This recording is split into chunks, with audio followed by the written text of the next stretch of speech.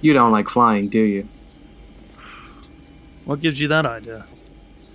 You want to know the secret to surviving air travel? After you get to where you're going, take off your shoes and your socks, and you walk around barefoot and make fists with your toes. Fists with your toes? I know, it sounds crazy, but trust me, I've been doing it for like a year. Better than a shower and a hot cup of coffee. Dude, what in the hell are you talking about? Is that gonna make me like 1.5 feet shorter? I'm 6 foot 6 inches tall and I'm stuffed into this small ass seat in economy. Whoa, wait, what is that? Are you packing? Dude, how did you get through security with that? Relax, dude, it's my microphone. It's okay. I'm a podcaster. Trust me. I've been doing it for almost 2 years.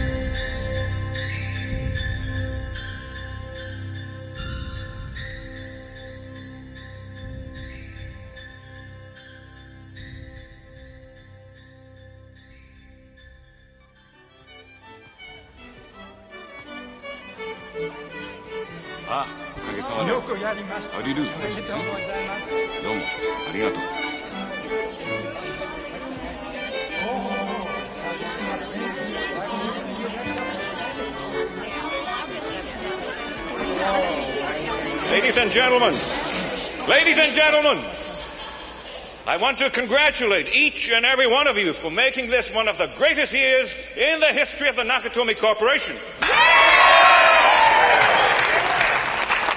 On behalf of the Chief Executive Officer, Mr. Ozu, and the Board of Directors, we thank you one and all and wish you a Merry Christmas and a Happy New Year.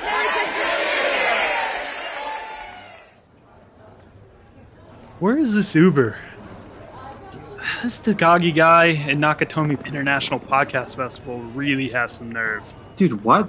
We got a free trip to Hollywood, and all we have to do is record a live episode in one of their booths. I mean, that's just it. Like, first they drag us all the way to LA at Christmas time. Normally I'd be stoked for that, but, they only covered half of our air travel. They aren't reimbursing our transport to the Nakatomi Plaza, and they're only putting us up for one night. I don't need a visa. I'm an American, but you were only granted 24-hour access. So we have to head straight there, record the show, catch a couple of hours sleep before jumping back on a plane home. I never should have agreed to this. I mean, they have a London office. We could have just recorded there. There isn't even going to be anybody watching us. It's a pandemic. There's not going to be anyone live in the studio. Well, they are the biggest podcasting company in Japan, and that lady Holly said we were hit over there after that Captain Supermarket episode. We had to do it. And I knew we'd peak after that Bruce Campbell episode.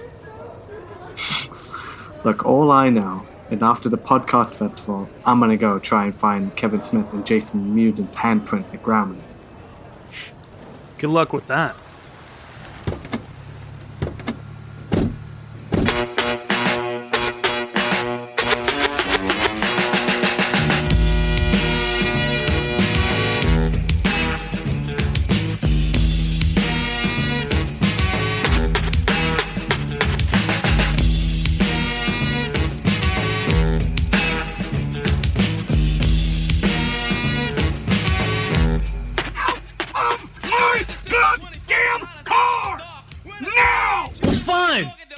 We are getting out. Good luck with this 0-star rating I'm about to give you, buddy.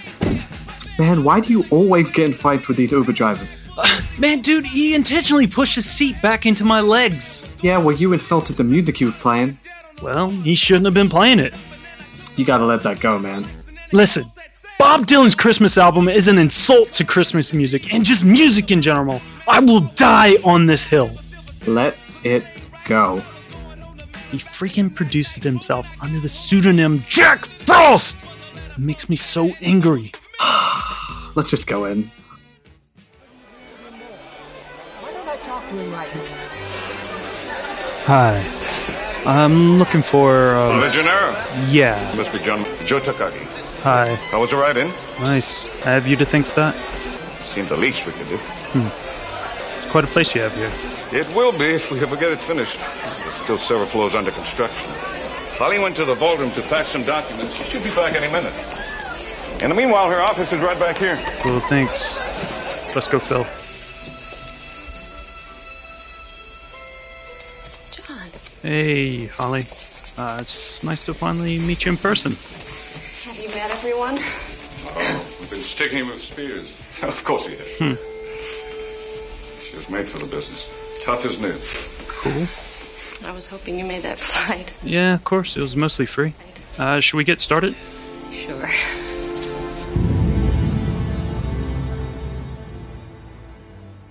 Well, this is grand. We came all this way here, and there isn't any extra equipment or producers, just a room and a Wi-Fi connection to go live.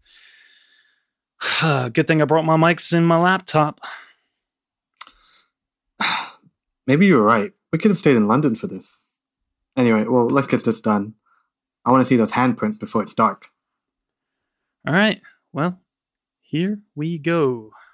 And we are recording. Dude, what's going on? Did you pre-program gunshot down? No, I think that's like actually happening.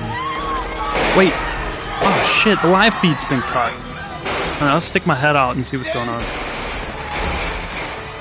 Dude, there are guys out here with guns. Hide under the table, one of them's coming. Oh man, what the fuck?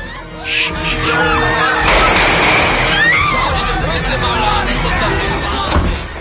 Looks like he didn't notice us. I mean, he looked right at me when he walked away. I'm just gonna poke my head out and get him and see what's up. Oh man, dude, they have everyone down the main hall just pointing guns at him. Alright, so I guess I'll just lock this door. There's a bunch of couches here. Let's just barricade the door with these couches.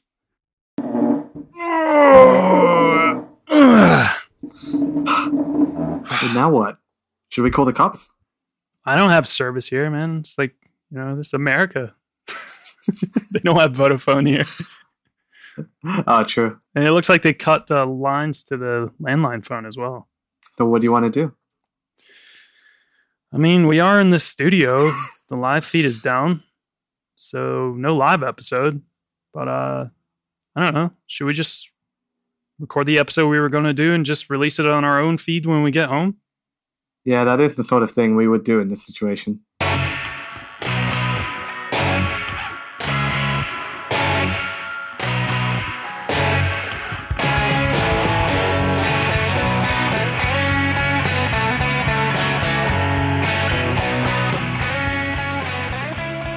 Welcome to the Prince Charles Cinecast, presented by the Prince Charles Cinema. This is your host, Jonathan Foster, and I am here today with my Nakatomi boy, Phil. What's up, Phil? How you doing, man? What's up? Going good. It's the most wonderful time of the year. Yes. That's what it is. That's what we're talking about. I'm fine. It is the most wonderful time of the year. I mean, we're having a great time. If you couldn't tell. We're in Los Angeles, surprisingly, for this. Luckily, the lockdown was lifted, and we were, swooped up to check out this Nakatomi Podcasting Festival, and things aren't really turning out to be what, was promised. But we will persevere. We will continue to record this episode on our own time, and we'll just release it to all you guys. So you're hearing this on our usual slot. I mean, this would have been something I think that probably wouldn't have gone to you. It might have just gone to Japan. But you're lucky. Consider yourself lucky, listeners, that you're getting this content, because it is a doozy today. So exactly. It's weird though. LA looked a lot like London. Yeah. And it's really cold and dark. It's really cold. It's dark. It's kind of foggy. I mean, I knew there was smog here, but I think maybe it was just those wildfires and stuff. It's like really just kind of gloomy looking out. Yeah, I thought smog was only a thing that happened like around the Oscars when people accept awards and stuff, but no, it's all year round. Yeah, apparently. But yeah, I mean, other than that, we're doing all right this week on the podcast, eh? Like we're just ducking when the gunfire comes and, just keep on recording because the show must go on. Exactly, like you would normally do. Exactly. Yeah. I mean, that's what everyone else's attitude. Pandemic, show must go on. Show must go on. People need their virtual concert. Yes. You can't take that from thinking it's gonna happen whether we want it or not, whether anyone asked for it or not, and that's just like the podcast. Yes, very much so. And it's like whether you want it or not, it's going to keep coming, and it's actually going to become more normal that you're just going to keep getting things that you never asked for. But some things that you might have asked for was the reopening of the Prince Charles Cinema, and we're back, baby! Oh, we're officially back open for business at the PCC. Now, what I'm going to need to do right now is I need to consult with someone from the future.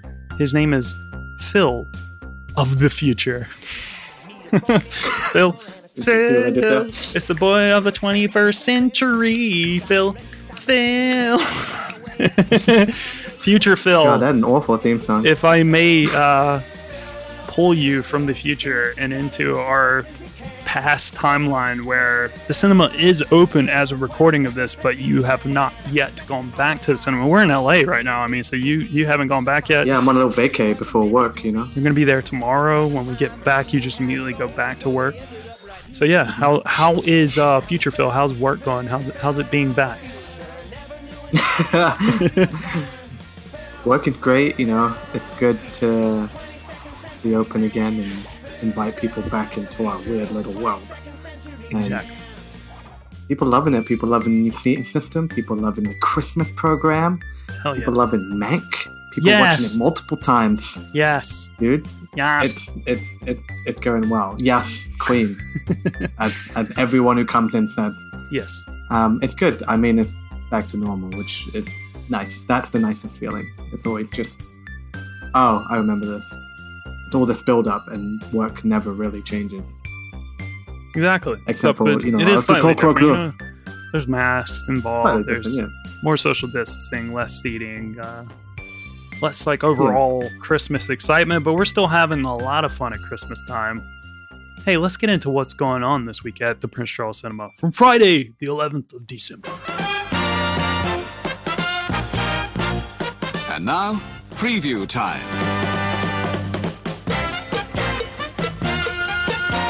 When it comes to entertainment, you can't beat a good film.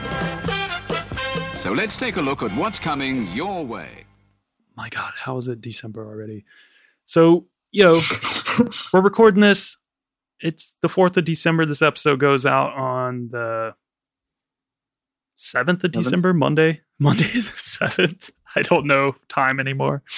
But, about right. Yeah.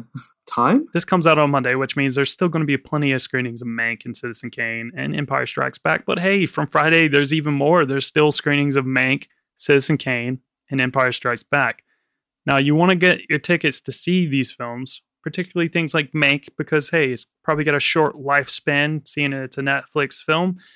It will only be in cinemas for a select amount of time. We'll see. I don't really know if that will get extended into the new year, but don't know. But something like Citizen Kane, now that's something that just goes nice hand in hand with Mank. But something like Empire Strikes Back, now that probably won't be back in the new year. So definitely go see it. There's a few more opportunities throughout the month of December. Go check it out. Phil's repping a Star Wars hoodie right now as well, which is very cool. The OG trilogy.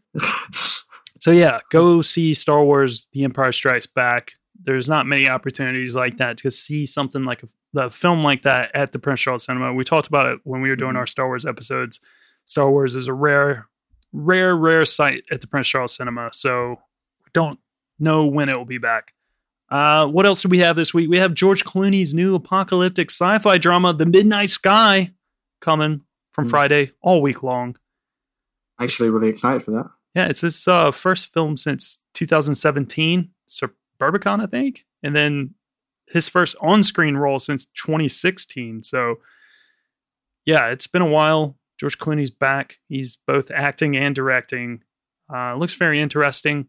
He's apparently taken a little bit of inspiration from, his time with Gravity So I don't know. I've not seen much about anyone who has seen it yet because it is pretty new, pretty fresh. So I've just seen his majestic beard. Yeah. And that's enough. That's enough for I'm me. easy. I'm an easy audience. Yes. Yeah. Is George Clooney getting wrapped back into the whole Flashpoint saga thing with Batman and all that? Because I want to see that. Holy shit. I want to see that. No. They fucking should, though. Yeah. They really should. He deserves better. Justice for George Clooney Batman. Yeah. I mean, you got all these other Batmen coming back. Why not him? I want to see it. I'm down. Yeah. I'm totally down for that. Well, we also have a bunch of Christmas classics. Maybe that'll be a Christmas wish. George Clooney back in the Batman universe. That'd be great. Maybe that's what the monolith would show me. Like an old George Clooney as Batman, but there we go. It's big, it's all grayed out, but the nipple is still there. That's what I want for Christmas. That's what I want for Christmas so bad. Yeah. I'm gonna write Santa right now. Just that announcement. There's a bunch of Christmas classics coming all week long. For instance, like we said last week, you got the Muppet Christmas Carol. Elf starts this week. We've also got It's a Wonderful Life screening all week long. There's a few more screenings, I think, of Home Alone popping in and there, in and out, here and there. Let's go through a couple of little picks throughout the week. We got Saturday afternoon, Bing Crosby musical White Christmas. Sunday night, we got Tim Burton, Henry Selick's The Nightmare Before Christmas. We got Monday, Billy Wilder's The Apartment. Great movie. And then you can also make your own double feature with Home Alone and Home Alone 2. Tickets are sold separately, so create your own double feature. Tuesday, a very Harold and Kumar Christmas. Oh boy. Oh boy, the alternate one. Wednesday, we got Gremlins. Thursday, we got the Seth Rogen, Joseph Gordon-Levitt, and Anthony Mackie, in case you didn't have enough stoner comedy on Christmas. It's The Night Before, which is hilarious. If you've not seen it, definitely check it out. It's super fun. Oh, it's a great movie. And plus on Thursday night, we also have Todd Haynes' LGBTQ plus classic Carol, starring Cate Blanchett and Rooney Mara, screening from 35mm. So it's some good stuff coming up this week. But Phil, kicking off from Friday. What are we doing? Showing from 70mm until the 15th of December. And then it'll be showing from 35mm throughout, a little bit more December into January. A film oddly similar to the stupid situation we found ourselves in for this episode here at this stupid podcasting festival in Los Angeles with gunfire, screaming, explosions going on behind us as we're trying to talk. It's very, very disruptive. Almost a different plan. Yes. It's our top pick of this week. Get it? Topic? Top pick. Top pick. Hot topic. What is it, Phil? D hard. D hard. D. D hard. D hard. Die hard. Die hard. 1.0. This is John. Nice beer. He just wants to spend Christmas with the family. Is Daddy coming home with you? We'll see what Santa and Mommy can do. But when he gets stuck at the office party, Merry Christmas. it'll be a holiday Merry Christmas. he'll never forget. Ho, ho, ho. Welcome to the party, pal. This Christmas, It's a time of miracles, so be of good cheer. Only John can drive somebody that crazy. get ready to jingle some bells and deck the halls with boughs of Bruce Willis, Move to the coast. We get together, have a few laughs. Alan Rickman, Do you really think you have a chance against us, Mr. Cowboy? Yippee-ki-yay, mother. together in the greatest Christmas story ever told. I got some bad news for you, Dwayne. Hans, Bobby, eat it, Harvey. Holy shit. I'm starting to get a bad feeling up here. Merry Christmas. Die Hard. This is their idea of Christmas. I gotta be there for New Year's. 40 stories of sheer adventure. Cinema's jolliest hero, Bruce Willis, stars as John McClane a New York City cop who travels to Los Angeles to visit his estranged wife. After joining her at her work party at the Nakatomi Plaza, whoa, that's oddly familiar, Phil. The festivities are interrupted by a group of terrorists, also familiar, who said they were terrorists, led by Alan Rickman as Hans Gruber, who take the building and everybody in it hostage while attempting a very lucrative heist. With the LAPD and the FBI stuck outside, it is up to John McClane to save Christmas single-handedly by taking down the terrorists one by one on the inside. It is the 1988 action classic from director John McTiernan, who brought us other classics such as, Predator, The Hunt for Red October. How can you hunt a month? If anything, it's an Orange October, right? Come on, Halloween. Yeah. Last action hero. Die Hard with a Vengeance. And Rollerball! Wait, OG Rollerball or remake Rollerball? The Jimmy Kahn Rollerball or the guy from American Pie Rollerball? The guy from American Pie. Oh, dude, really? Yes. Fuck. Never mind. He was not such a joke. Hot takes out the gate, Phil. Where are we at? Where are we at with Die Hard? And is it a Christmas movie? I knew you were going to whip that out. Of course it's a fucking Christmas movie. I can't believe you would argue otherwise. Yes. I mean, he's not saving Christmas, but what? It's a Christmas movie. Yeah, no, you agree with me. It's a Christmas movie. Even Dusty agreed. Yes. I don't know why anyone would say it's not a Christmas movie. It's the soundtrack is musical. The whole thing is about upholding the spirit of Christmas and about reuniting a broken family. In the end, there's just a lot of shooting in between. I can say it doesn't it's not Santa literally saving Christmas. It's not that on the nose, but I don't know where I'm going with this. Is it a Christmas movie? Yeah, I think so. And it's, I mean, great. It's one of the greatest action movies ever made. I can't pretend I have a hotter take other than that. And I've watched it so many times at the cinema, but it's one actually I don't get tired of watching, even though it's pretty long. Yeah, it is kind of long. You forget how long it is. When you're watching it at the cinema, I'll go ahead and jump on. It's one of the most fun things at the cinema. I've seen it a couple of times now at the cinema as well. Particularly in 70 millimeter. I'll probably scream more about that towards the end of this episode of why you should see it on 70 millimeter. But anyway, it's great. It sounds awesome. It looks awesome. And the audience, it's one of those situations where the audience just makes it a lot more fun. When you get a room full of people, and they cheer. Yeah, they're so fucking pumped for it. They're cheering. And I know sometimes that can be annoying with certain films, but I think certain films like an Arnie all-nighter. Yeah, but I mean, even so, those films lend themselves to have that sort of reaction from the audience. I don't know. There's there's certain films that don't really lend themselves to have audiences trying to make it something that it's not, things that aren't really a boisterous fun time. I went to see Schindler's List. No, but seriously, I went to see Lars and the Real Girl, and there was people that were just heckling and laughing throughout that whole thing. And I'm like, this guy is having a mental breakdown. Chill out, man. It's not movie. Funny. Yeah, it's a really good movie. I love it. It isn't fun. It's kind of sad. Yeah, there are some funny bits. I'll give you that, but it's not something to be making fun of. But anyway, holler about. I think Die Hard though is it's borderline it's borderline perfect as far as just a fun film. I don't know if I want to go far as to say that it is perfect, but I will say it is probably one of the best action films of all time, just on how it was crafted, and just the way it delivers, and just the feeling you get when you're watching it, how fun it is, and just how the story just really hits. I feel there's some elements to it that are just are really fun because it does have that heist element to it, which I fucking love. And then there's John loved the heist movie. I love a heist movie.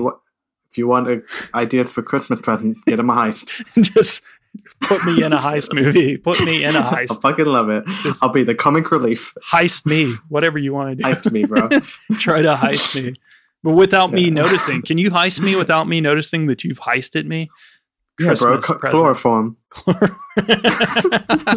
Just slowly drag you out Dragging me out of my house. You wake up in a van, you'll be like, "Oh, dude, I did it. They got me. You fucking got me.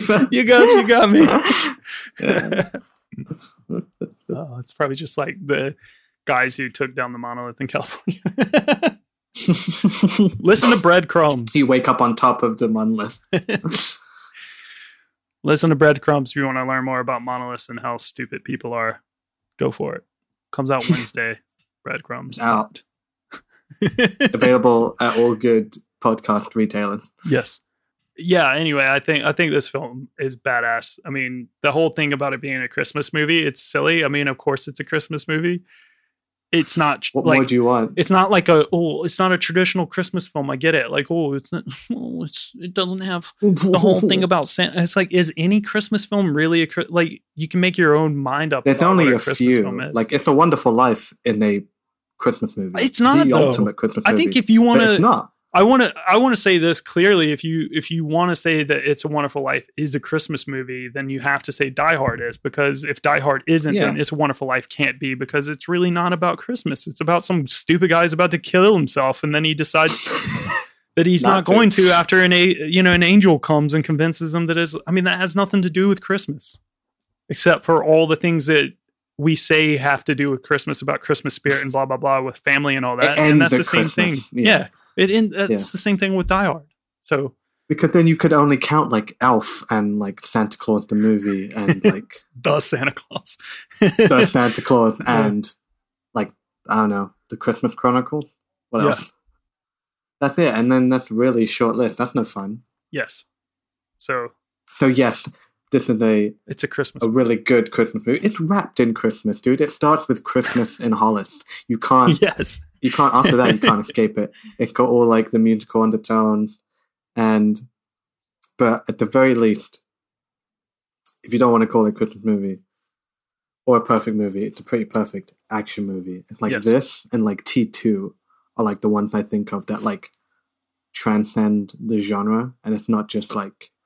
I mean, I love action movies, but most action movies you have to turn your brain off and just enjoy, like on a purely cinematic spectacle level, right? Of people getting their fucking head kicked in or whatever.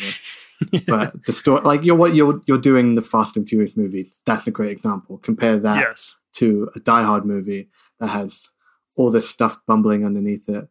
It got emotion. It's got an actual like family dynamic you care about because it feels realistic and difficult in ways that real life is. And John McClane is the everyman. I mean, everyone has like talked about it, but it has. In the age of Rambo and, fucking Arnie, like in Predator and shit, like the huge action man, he's like a normal looking guy. He's like a cop from New York, joking, always in and over his head, gets an ass kicked most of the movie. He saved the day. Yeah. And that if that's not Christmas, I don't know what is. I made my point eventually. Yeah. God damn it. So Die Hard is actually based on the novel Nothing Lasts Forever by a man named Roderick Thorpe, which is actually a sequel to Thorpe's 1966 best-selling novel, The Detective. Die Hard is a way better title than either of those. Yes. So The Detective follows NYPD detective Joe Leland, who is pretty much like the prototype for what became John McClane, and was adapted into the 1968 neo-noir film of the same name starring Frank Sinatra. Oh, that's better. Yeah, so The Detective is actually notable for being one of the first movies to take like a really realistic approach on police movies, other than the other Hollywood films out there that would just be a little bit more bumbly and cartoon-like. Like the Rogue Cop movie, stuff. So Sinatra actually approached Thorpe to write the sequel, but Thorpe didn't want it to be the same sort of story that The Detective was. And it took him quite a while to develop it. And he eventually got the idea for Nothing Lasts Forever after falling asleep watching the 1974 disaster film The Towering Inferno, starring Paul Newman and Steve McQueen. Oh, yeah. Steve McQueen flick, yeah. And he was dreaming of a man being chased through a skyscraper by men with guns. So that's sort of like where that all came from. The story of Nothing Lasts Forever. It's somewhat similar to like what Die Hard became. Like, have you ever read the book Nothing Lasts Forever? No. Or do you know like what the story is really about? I've looked into it. I looked into it for the difference between the book and the movie, and I've already forgotten. There you go. Well, I'll just say it's somewhat similar to Die Hard, but he's retired detective Joe Leland going out to Los Angeles to see his daughter and his grandchildren instead of a wife. When basically the large corporation company, like the corporate building that she works in, is taken over by German terrorists. So that part's kind of similar. And like with John McClane, he proceeds to take them all out one by one. But there are some other differences, as the film was like, they adapted this film to be standalone from the novel. They didn't really want it to be connected so much to like the detective and all that. I'll basically leave you guys here with the changes there. I mean, if you want to seek out, you can read about this, because obviously if I tell you too much, maybe it'll kind of spoil it. And I feel like it's enough of like a different story that you might like Die Hard enough and like reading enough that you like the idea of Nothing Lasts Forever. There are some similar elements. I don't know if you want to read about some 60-year-old dude dropping his daughter off of a skyscraper and feeling really bitter and remorseful at the end. So, I mean, that's where I'm going to leave you with. Holy shit. I'm totally leaving that in as well because I'm an asshole and I just spoiled the ending of that book. But the real question is Nothing Lasts Forever a Christmas book? It did take place at Christmas time, so... Son of a bitch, there you go. Yeah. Mayday, mayday. Anyone copying Channel 9? Terrorists have seized Oh, the Nakatomi. what does that sound? At least 30 people hostage. Do you hear that? Unknown number of terrorists, six or more armed with automatic weapons at Nakatomi Plaza. Coming. Attention, Not coming. whoever That's you where are. we're at. This channel is reserved for emergency calls only. It's just like some interference through my microphone, it seems. They have already killed one hostage. They are fortifying their positions while you're jerking me off on the radio. Now send the police. Sir, I've already told you. This is a reserved Sounds like channel. a war zone out if there, this Phil. is an emergency call, dial 911 on your telephone. Otherwise, I'll have to report this as an FCC violation. Report me. Come the fuck down here and arrest me. Just send the police now. Oh, shit. Holy shit. Whoa. What are we doing? Man, I don't know what's going on, dude. Maybe we should just keep recording, Yeah. I mean, Die Hard became its own beast. That's so strange. It was based off the second book. Were there other books? Is there like a third, fourth, whatever? I did not read that there were others. I'm not really sure. But I mean, as far as I know, it was just those two. So I could be wrong. So weird. It was adapted from the second book in the series and then became its own weird series with its own history. Lots of ups and downs. Yeah. I mean, I'll ask you at the end when we've done this wrapping, one. Yeah. I want to know.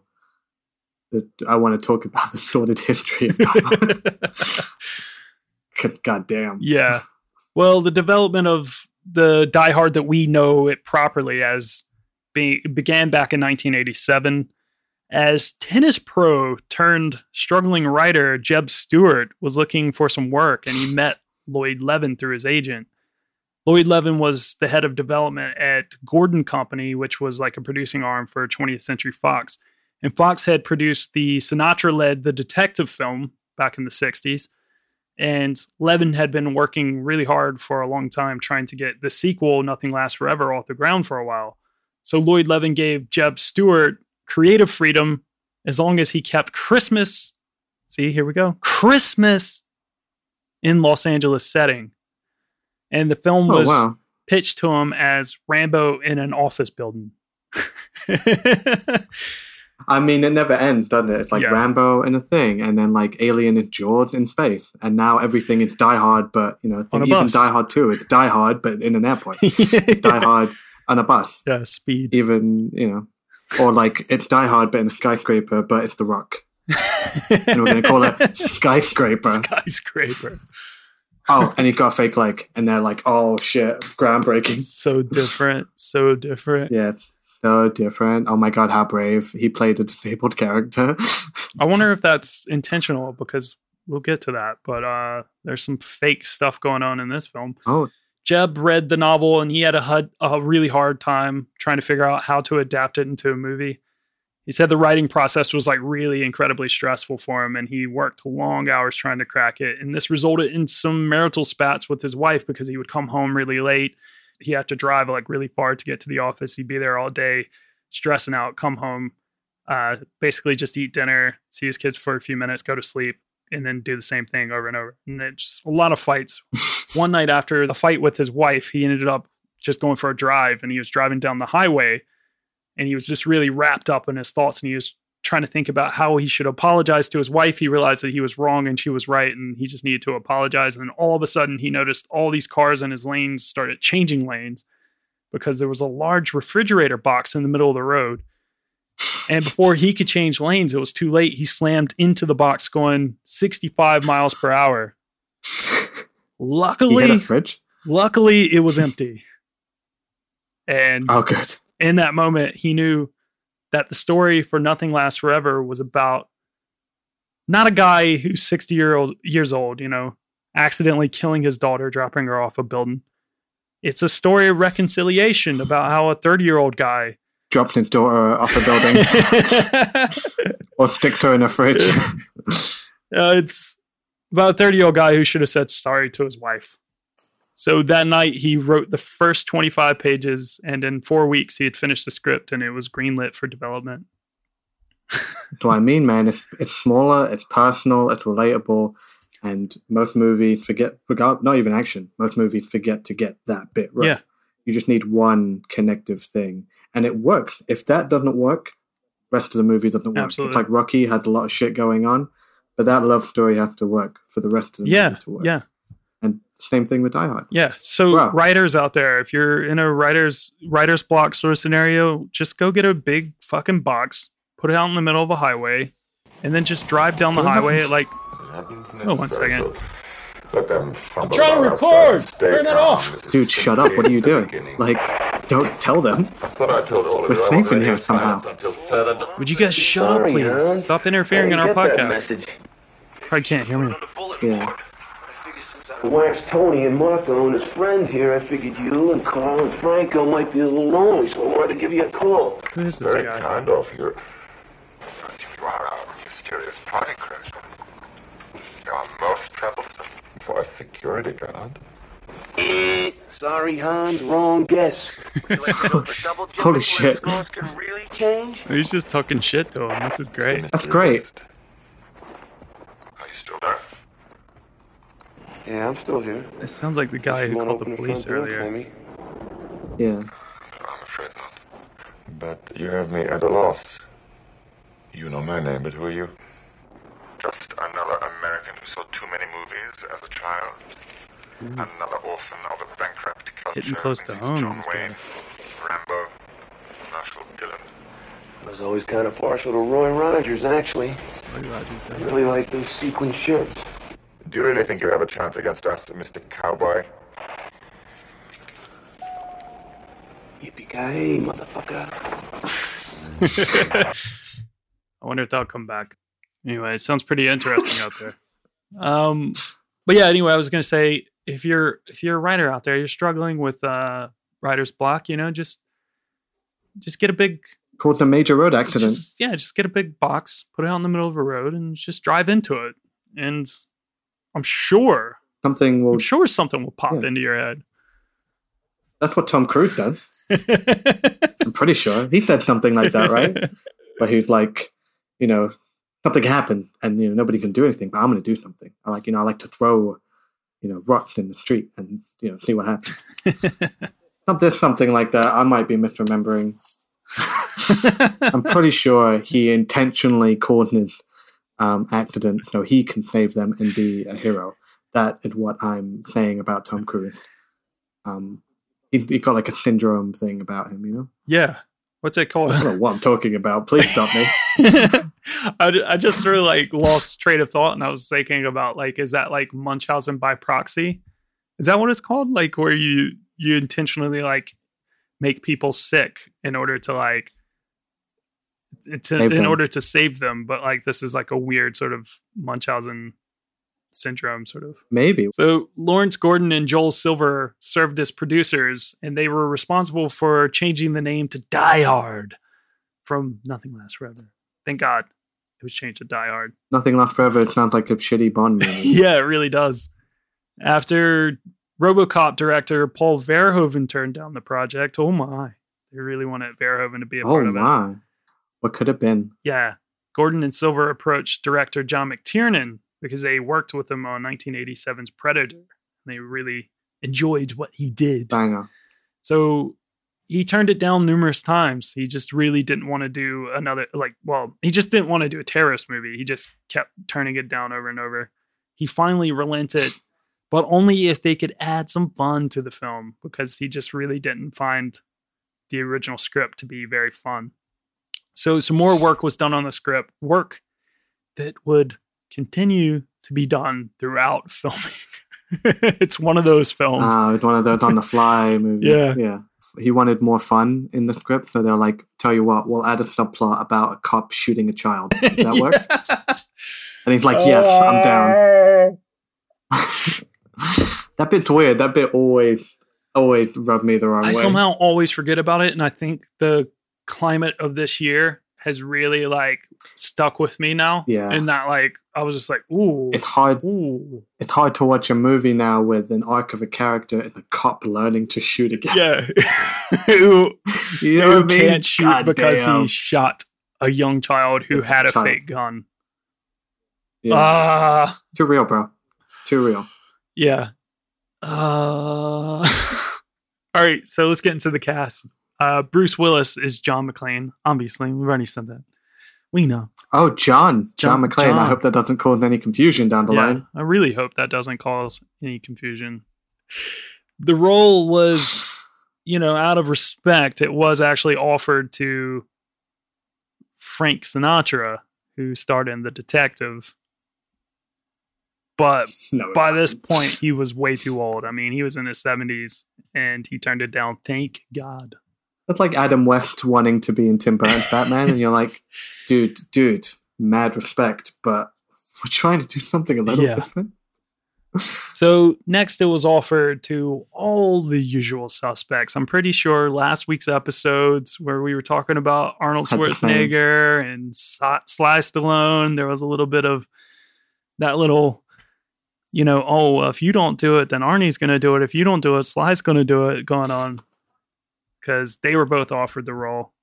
As well as guys like Robert De Niro, Richard Gere, Clint Eastwood. Apparently Eastwood was one of the first people who was offered the role. And I think it was written sort of with him in mind. Really? Eastwood is joyless. He apparently was looking to adapt the film in the 80s, I read somewhere as well. I don't know how true that is, because this has been floating around for a long time.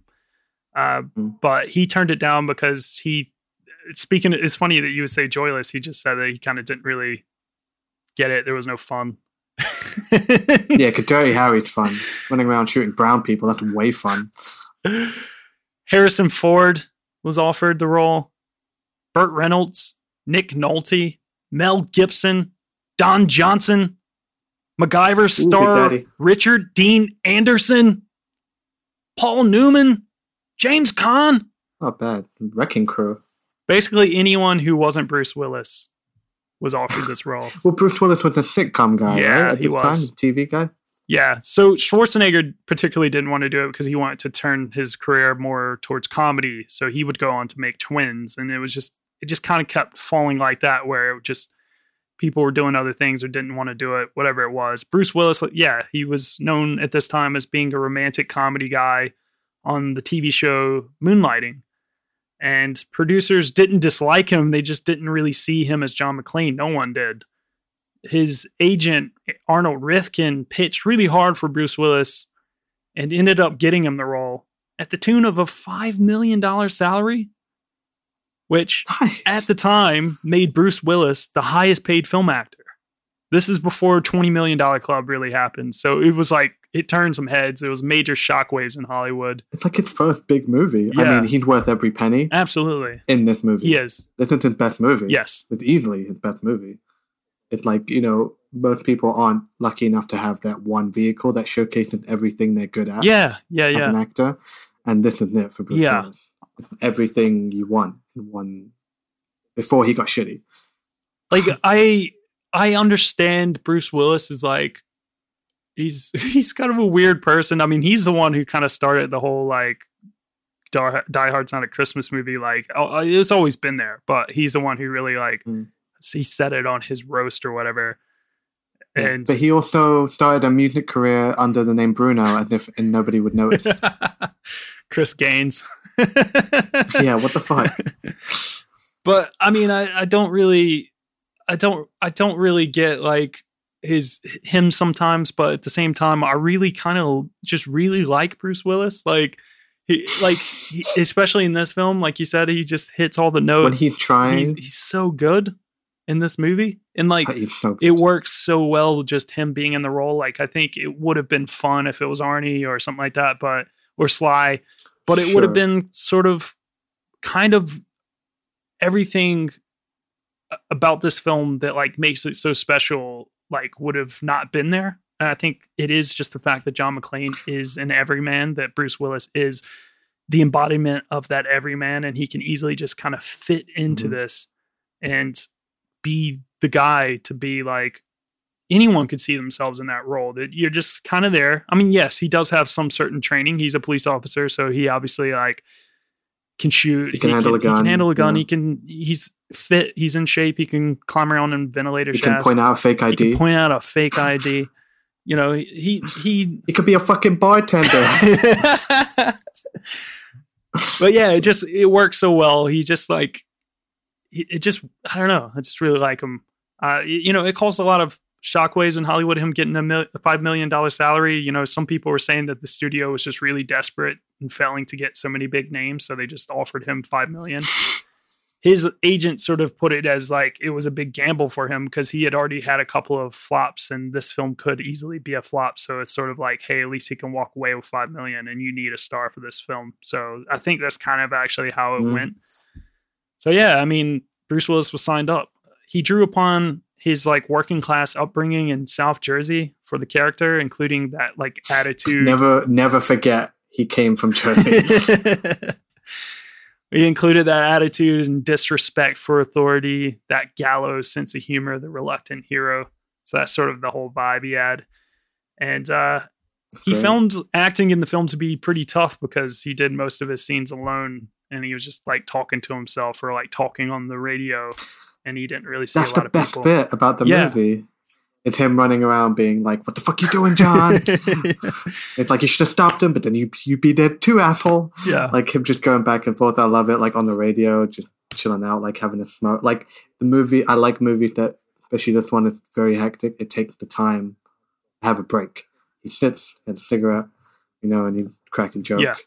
And, talking about Roy Rogers and doing the cowboy stuff and then building his relationship with the cop and Rickman. It's just great. Yeah. Like, that's how good he is. He doesn't need anyone. Literally doesn't need anyone else in the scene. He carried that whole movie. Yeah, I feel like this role in particular, definitely, like I'll get to a little bit more. There's a particular scene that influenced him to be cast in another film.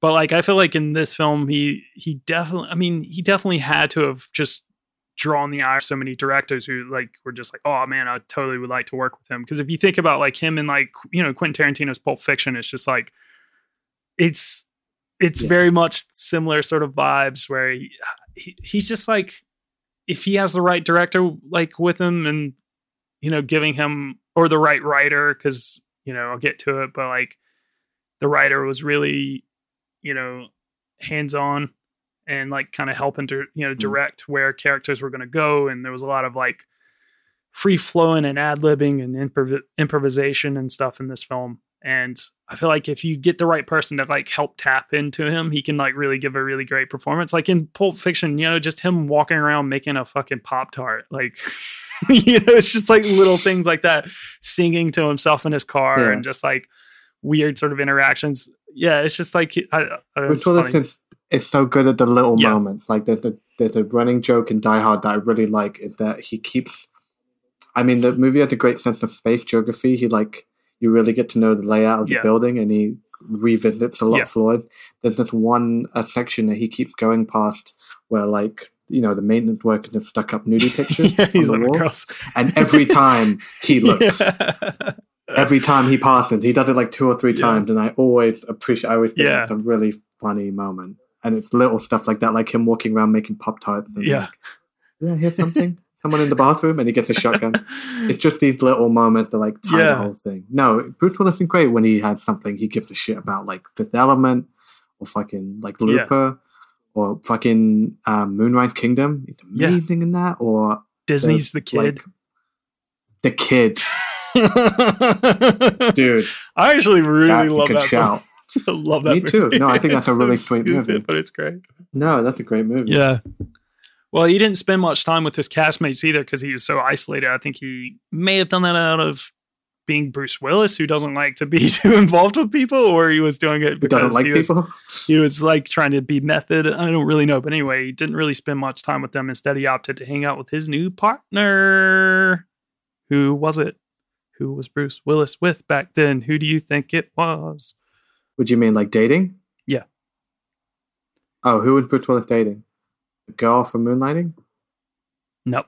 No. What? That was Sybil Shepherd. No. Cher. I wish.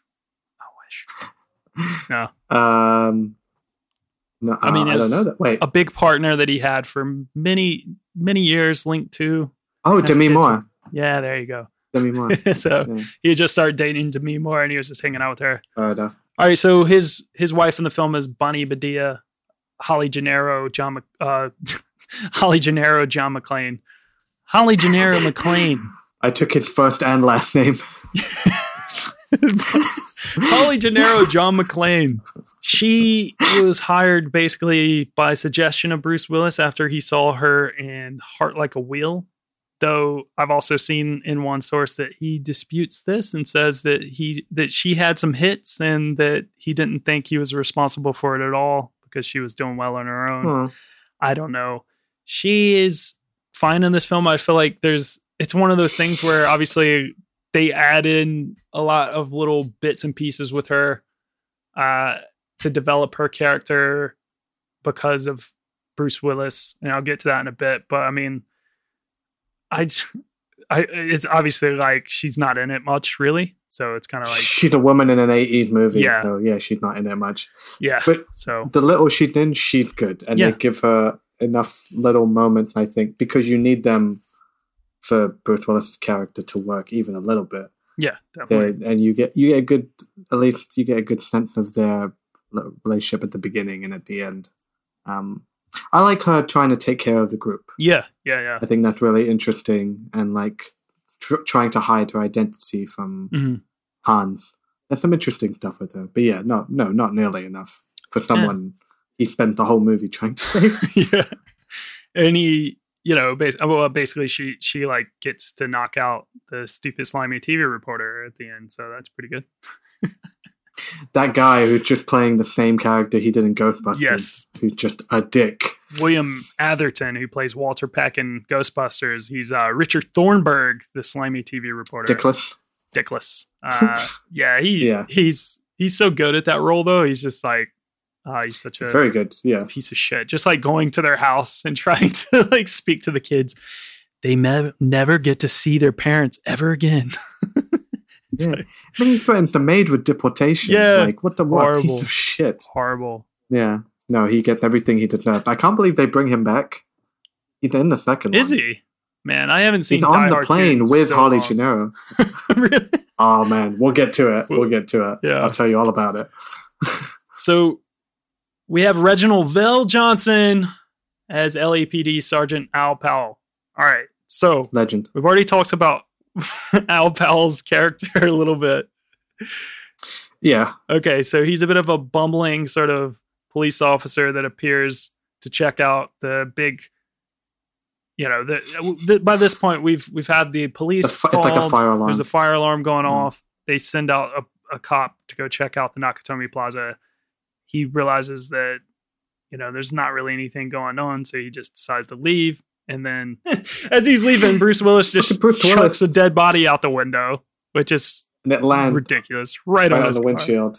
And as he starts to speed Good away, aim. he starts to get lit up by some of the machine guns from some of the terrorists inside. So Yeah. that, of course, Now, God damn it, now. turns into the whole thing with the police coming and all that.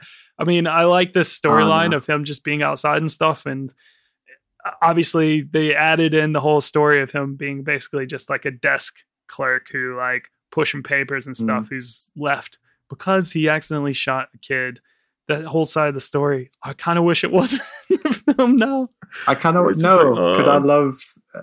It's one of the things that just it's going to continue to age poorly. Yeah. But I guess it worked at the time when cops were still the good guys. I mean, this is LAPD, and this is right before Rodney King. So I think maybe it was all right. Yeah. But goddamn, yeah, it's really weird. And I like the actor, you know. I absolutely Family Man. love Reginald Bell Johnson. Love him. He's great in this, but it's so weird. But I like him being the only cop who knows what's up. Yeah. I love that sort of storyline. He's And great. everyone else, like literally FBI, Johnson & Johnson, and the SWAT teams that show up, they just don't have a fucking clue what the hell is going on or how to handle it. And I love that. And it's just him and McClane taking it down. Yeah, it's great. It's good. Well, he won out the role over the likes of people like Wesley Snipes. And this would be like his first major film role. Like he really set himself up like for a career of portraying police officers in film and television. Largely people will know him like Phil, you already said. Him and Danny Glover. Yeah. You already said he was Officer Carl Winslow in Family Matters. Yeah. He also won the rollout over people like Robert Duvall, Gene Hackman, and Lawrence Fishburne, who were all considered for a role. I don't know if they were considered taking it, but they were at least considered for the part. Bell Johnson said that since the film, due to Al Powell's Twinkie obsession, people often give him Twinkies, saying like, "Oh, we knew you wanted some." He said he's had people like literally just chuck it into chucking Twinkies at his him. car and stuff while he's just sitting there. It's like, that's pretty horrible. Shoved in his mailbox. Yeah. I don't. He's like, I don't like Twinkies that much. You know what that means? Snack time. Snack time. Quarantine. Raiders. Lockdown. Here we go again.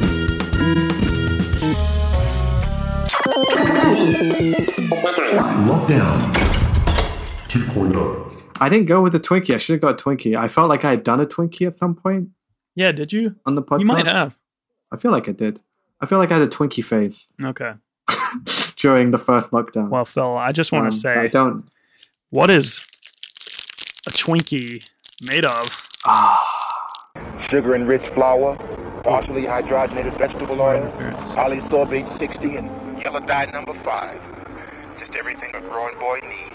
Convenient interference because I have a Twinkie today. Delicious. Julia Eat it. managed to get me a Twinkie. Eat it. How isn't it? You know what? It's actually better than I thought it was going to be. I love a Twinkie. I think it's so underrated. I always forget whether or not if I like a Twinkie or not. This one's actually pretty Twinkie. good because it's like a little bit more moist. I sometimes like feel like I've had a Twinkie that's just not very like good. Like I think every so often you can get a it can bad be dry and stale, and they get stuck to the packaging, and it's not right. This one's pretty good. So actually, to be honest, because it kind of reminds me of a Christmas tree cake, and I kind of want one of those so bad right now. If anybody listens in America, next week, send me Christmas tree cakes, please. You can hit us up at the PCC Podcast on Twitter. You can DM me and let me know that you're going to send me some, and I'll give you my address because this is the kind of podcast that I am. I'll give you podcasts, and you give me Christmas tree cakes. You're willing to give your private address to people for a Christmas tree cake. This is getting 5 shards of glass in John McClane's foot out of me because it's very good today. I'm very surprised. Wow. I thought I was going to be like, oh, I don't like this because sometimes I don't like a Twinkie. Wow, 5 shards of glass. I'm surprised he's even walking on that foot. Yes. What I did something a little, we're talking cops. Yes. And what's a classic cop snack? Donut! Donut, bitch. It's a classic sugar glazed donut. Did you get that from Nothing work? fancy. No. Because apparently Ralph brought a lot of donuts to work for the first day. Thank you, Ralph. You lovely man. Thank you. I wasn't there, so I didn't there. get any. So you had to bring some by my house. Exactly. So I just had to go to Sainsbury's and get them from the bakery section like a goddamn sucker. I'm going to take a bite. Smells amazing. Looks good. Oh my God. That's so good. That's actually really good. Oh. Again, better than I thought it'd be. I'm really glad that terrorist guy who came in here didn't notice that we had these snacks in here as well. Yeah. I managed to get my donut and coffee past them. Lucky. I just wrote a plot hole for myself into this episode, and because I'm in America and I'm not going to pick up Christmas tree cakes. So you have to send them to me still. I don't have time. Literally, we don't have time to go. I mean, Phil's got to go see these stupid handprints and stuff. So, I mean... Hey, it's one thing. I'm asking for one thing. We get to do what you want to do. How many shards of glass do you give your donut? I give it a 4.5. No, I'll give it... Yeah. Fuck it, 5. I give it 5 shards. Die Hard. There we go. 10 shards of glass 5 Die Hard movies. In your foot, John McClane. You know what? Could I 10 donuts? Or one of those things, I'm like, yeah, I definitely want a donut. And then I have a bite, and I'm like, I'm sick of this. I don't want any more donuts. I shouldn't have done this. It's a bad idea. Like pancakes, you know what I mean? Yeah. But this is going down well. Yeah, and I'm enjoying it. I'm going to eat the whole thing. I kind of like this as well, to be honest, this Twinkie. I'm covered in sugar, though. So it loses 2 imaginary points.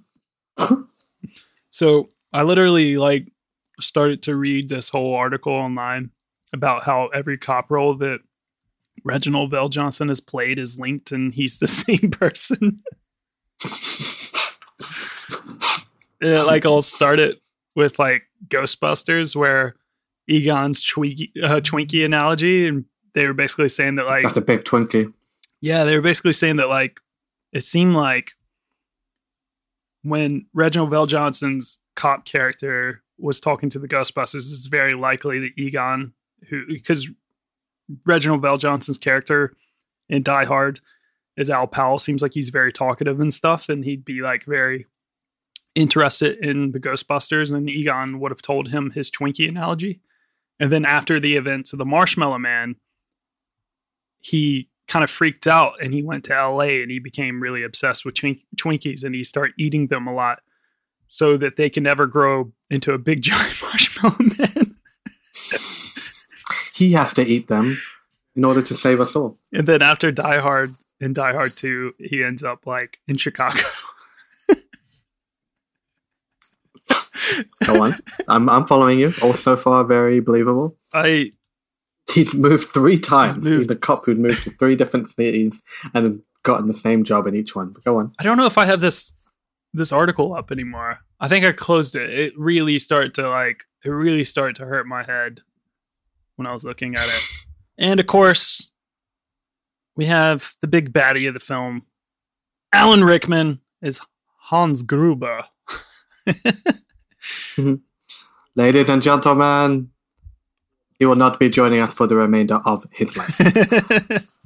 He's so good in this film, man. I love Mr. Alan Rickman. He's so good. He's one of the greatest villains ever. It's like Darth Vader and Alan Rickman in Die Hard. Yeah. It's absolutely amazing. He's funny but scary. Yeah. And just has so many great iconic moments. And it's such an impressive feat of acting, this one scene. Could he German in it? Yes. German gangster. There's a scene where he runs into McClane, but McClane does not know he is Hans Gruber. So he puts on a bad American accent. Yes. And it's a British guy. Yes. Doing a German accent, doing an American accent. And there's just so many layers to that. But it sounds perfect. I don't know. I'm always impressed by that. But Rickman is the shit, man. He's amazing in this. Sam Neill was apparently offered the role originally, but he turned it down. And Alan Rickman kind of came into the picture. He's already in his 40s at this point, and this was Alan Rickman's first film role. Very first. No way. No one really knew who he was. Joel Silver hired him after seeing him on Broadway in Les Liaisons Dangereuses. However you say that. Dangerous liaisons. Yeah, and no one really knew him. He was basically just like a big, we talked about him in Galaxy Quest and how he's just like super fun and funny in that, but he's also like was very serious, and he picked a little bit of fun at Tim Allen because Tim Allen like wasn't really a serious actor, and they quickly became really good friends. But he's like, just one of these guys who's just like really serious. He's really into his acting and proper acting, and he did a lot of like stage acting and theater and all that. And he, almost didn't take the role, but he eventually decided to take it. And the rest is history. I mean, he like became a huge, such a huge film star after this, and really beloved by people. Like people absolutely love him so much. Like, it's. I mean, even not considering Harry Potter. Yeah. I feel like that cemented it. Mm-hmm. But before Die Hard and Robin Hood and Love Actually and just did loads of shit. But so beloved. So he basically, the German accent, it was like meticulously researched.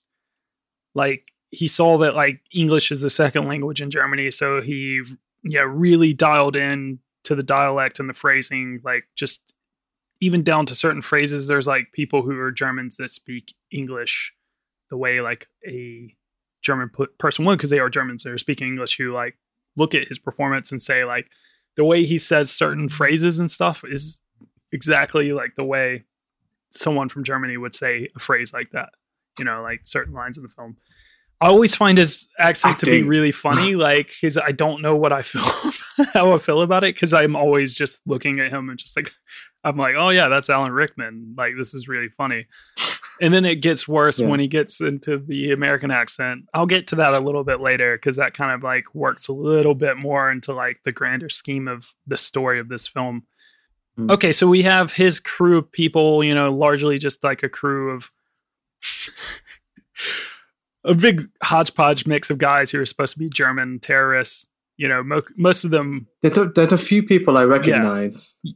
I mean, I imagine you're going to say I'll say two. Hodgepodge of German people. I'll say two of the guys. I mean, so we have Alexander Godunov, who is Carl, who is the big blonde, long hair. He's the big blonde hair guy who's second in command, who like really basically gets hard up to kill John McClane because he kills his brother. He's the one they have that badass fight with the chain at the end. Okay, that's Carl. Sorry, I was thinking of his brother. Yeah, you were thinking of his brother. Which I might not have his name. I didn't really throw in all the goons' names because there's so many of them and varying degree of like. And he writes them all down on his arm. Crossing them off, which is great. I love that scene. I love that bit. I love like just how John McClane is. He's using his smarts as much as he can. Like he's not like the biggest, strongest guy. So he's just being smarter about like hearing things and taking notes and like making sure he's like, dotting the T's, crossing the I's. So not dying. This Alexander Godunov guy though is actually a Russian ballet dancer, and they just like loved his look, and they were just like, fine, let's just put him in this. Give him a machine gun. Yeah. You have Clarence Gilliard, who is probably like one of the guys that you'd recognize a little bit. He plays Theo, who's the tech specialist who's basically trying to like unlock the safes. He was in Walker, Texas Ranger. He played like Jimmy, who's like Chuck Norris's like sidekick in Walker, Texas Ranger. Oh my God. But yeah, most of these guys were like hired for their like looks and stuff, and like rather than their language skills. And they're supposed to be like German, but like most of them spoke like broken German gibberish. And like basically like I'm fine huh? I mean, it was dubbed over in home video releases, but you could just see that their lips are all out of sync and stuff. The funny thing though is Bruce Willis, who's supposed to be the like all American protagonist in this film, is like more German than any of the terrorists are, really, because he was born in West Germany and his mother is actually German. I did not know that. Paul Gleason. Here we go, Mr. Vernon. Yeah, making a comeback after the fucking Caravan of Courage or whatever. I almost wrote down whatever his stupid name was in Caravan of Courage, but I completely forgot about that. I forgot. I don't ever want to think about it again. Yeah, he plays Dwayne T. Robinson, the LAPD deputy chief, who's just in the way. He's great in this as well. It's like he's great in everything, man. It's just like a lot of these guys outside are really filler, but like it's really fun. Like he's just an asshole. He's good at being an asshole. If you need an asshole in a film, it's like perfect. Just get Paul Gleason. Paul Gleason is in two of my favorite Christmas movies, weirdly enough. This and Trading Places. Yeah. It's great. And he's an arsehole in both. You've got Devereaux White as Argyle, John's limousine driver. So I love Argyle's great. Just partying in the limo. He's got one of the best sort of angles. He's like obviously like way too nice. I don't know if it's just like the fact that, you know, John McClane treated him like a normal person. And he's like first day on his job, basically, is what he kind of proclaims. That's first time driving the limo. Yeah. So he's like, sits up in front. Like John McClane sits up front. They're just kind of having this weird conversation. And he's just like fine with saying, yeah, I'll pull around, wait in the car park. If you're all good, I'll bring your bags. And I'll hang out for 2 hours. Yeah. Like, it's really odd. I mean, but whatever. And obviously we have Hart Bachner as Harry Ellis, who is the sleazy coke sniffing executive at Nakatomi. Oh, this dude. Oh my god. Every it's just the cheesiest 80s bad guy thing. Yeah.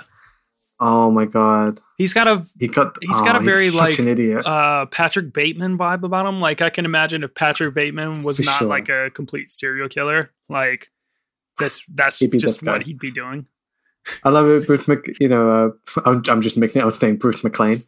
When Bruce McClane showed up, and he'd like, "Oh yeah, you missed a little on his nose," and he's like, "I got your number, pal. I know what you're doing." And he tried. He thinks he's so hopped up on cocaine. He's like super confident. Yeah. He thinks he can handle the whole thing himself and gets himself killed. It's so good. And ruined the whole thing. That scene's just hilarious in general.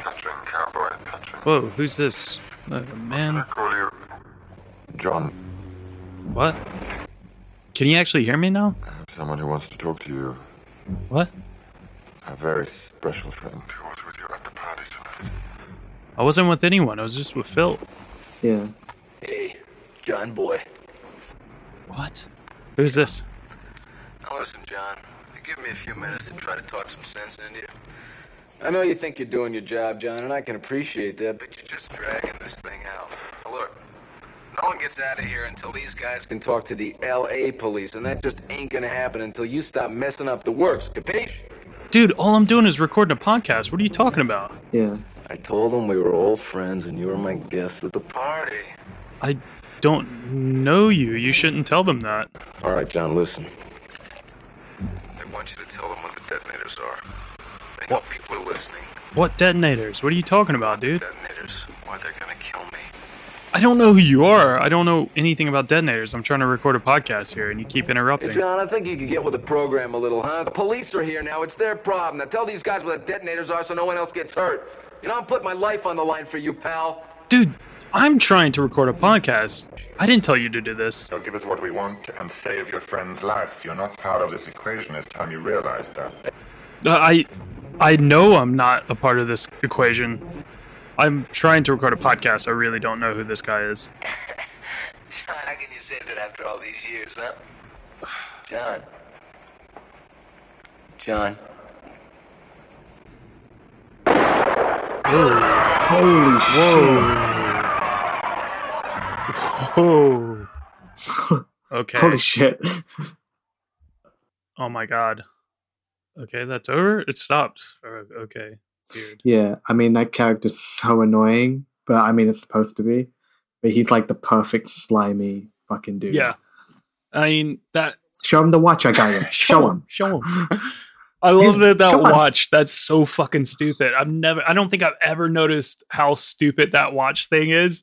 Like, and stupidly funny, like imperfect, like just, it's a perfect addition. Like someone wrote this and thought it was so clever. That they would like write this thing about this stupid watch. And then the next thing you know, like 2 hours later, like the watch is the thing that is what gets taken off of her wrist and causes Hans Gruber to fall to his death. It's so good. You know what? It's actually great because it's like in a movie full of subplots and all these story threads that tie up at the end. They literally all come together at the end. They all work. That's the one you forget about. Yeah. And it totally works. It's so great. So at the end, he was the hero. He did save the day.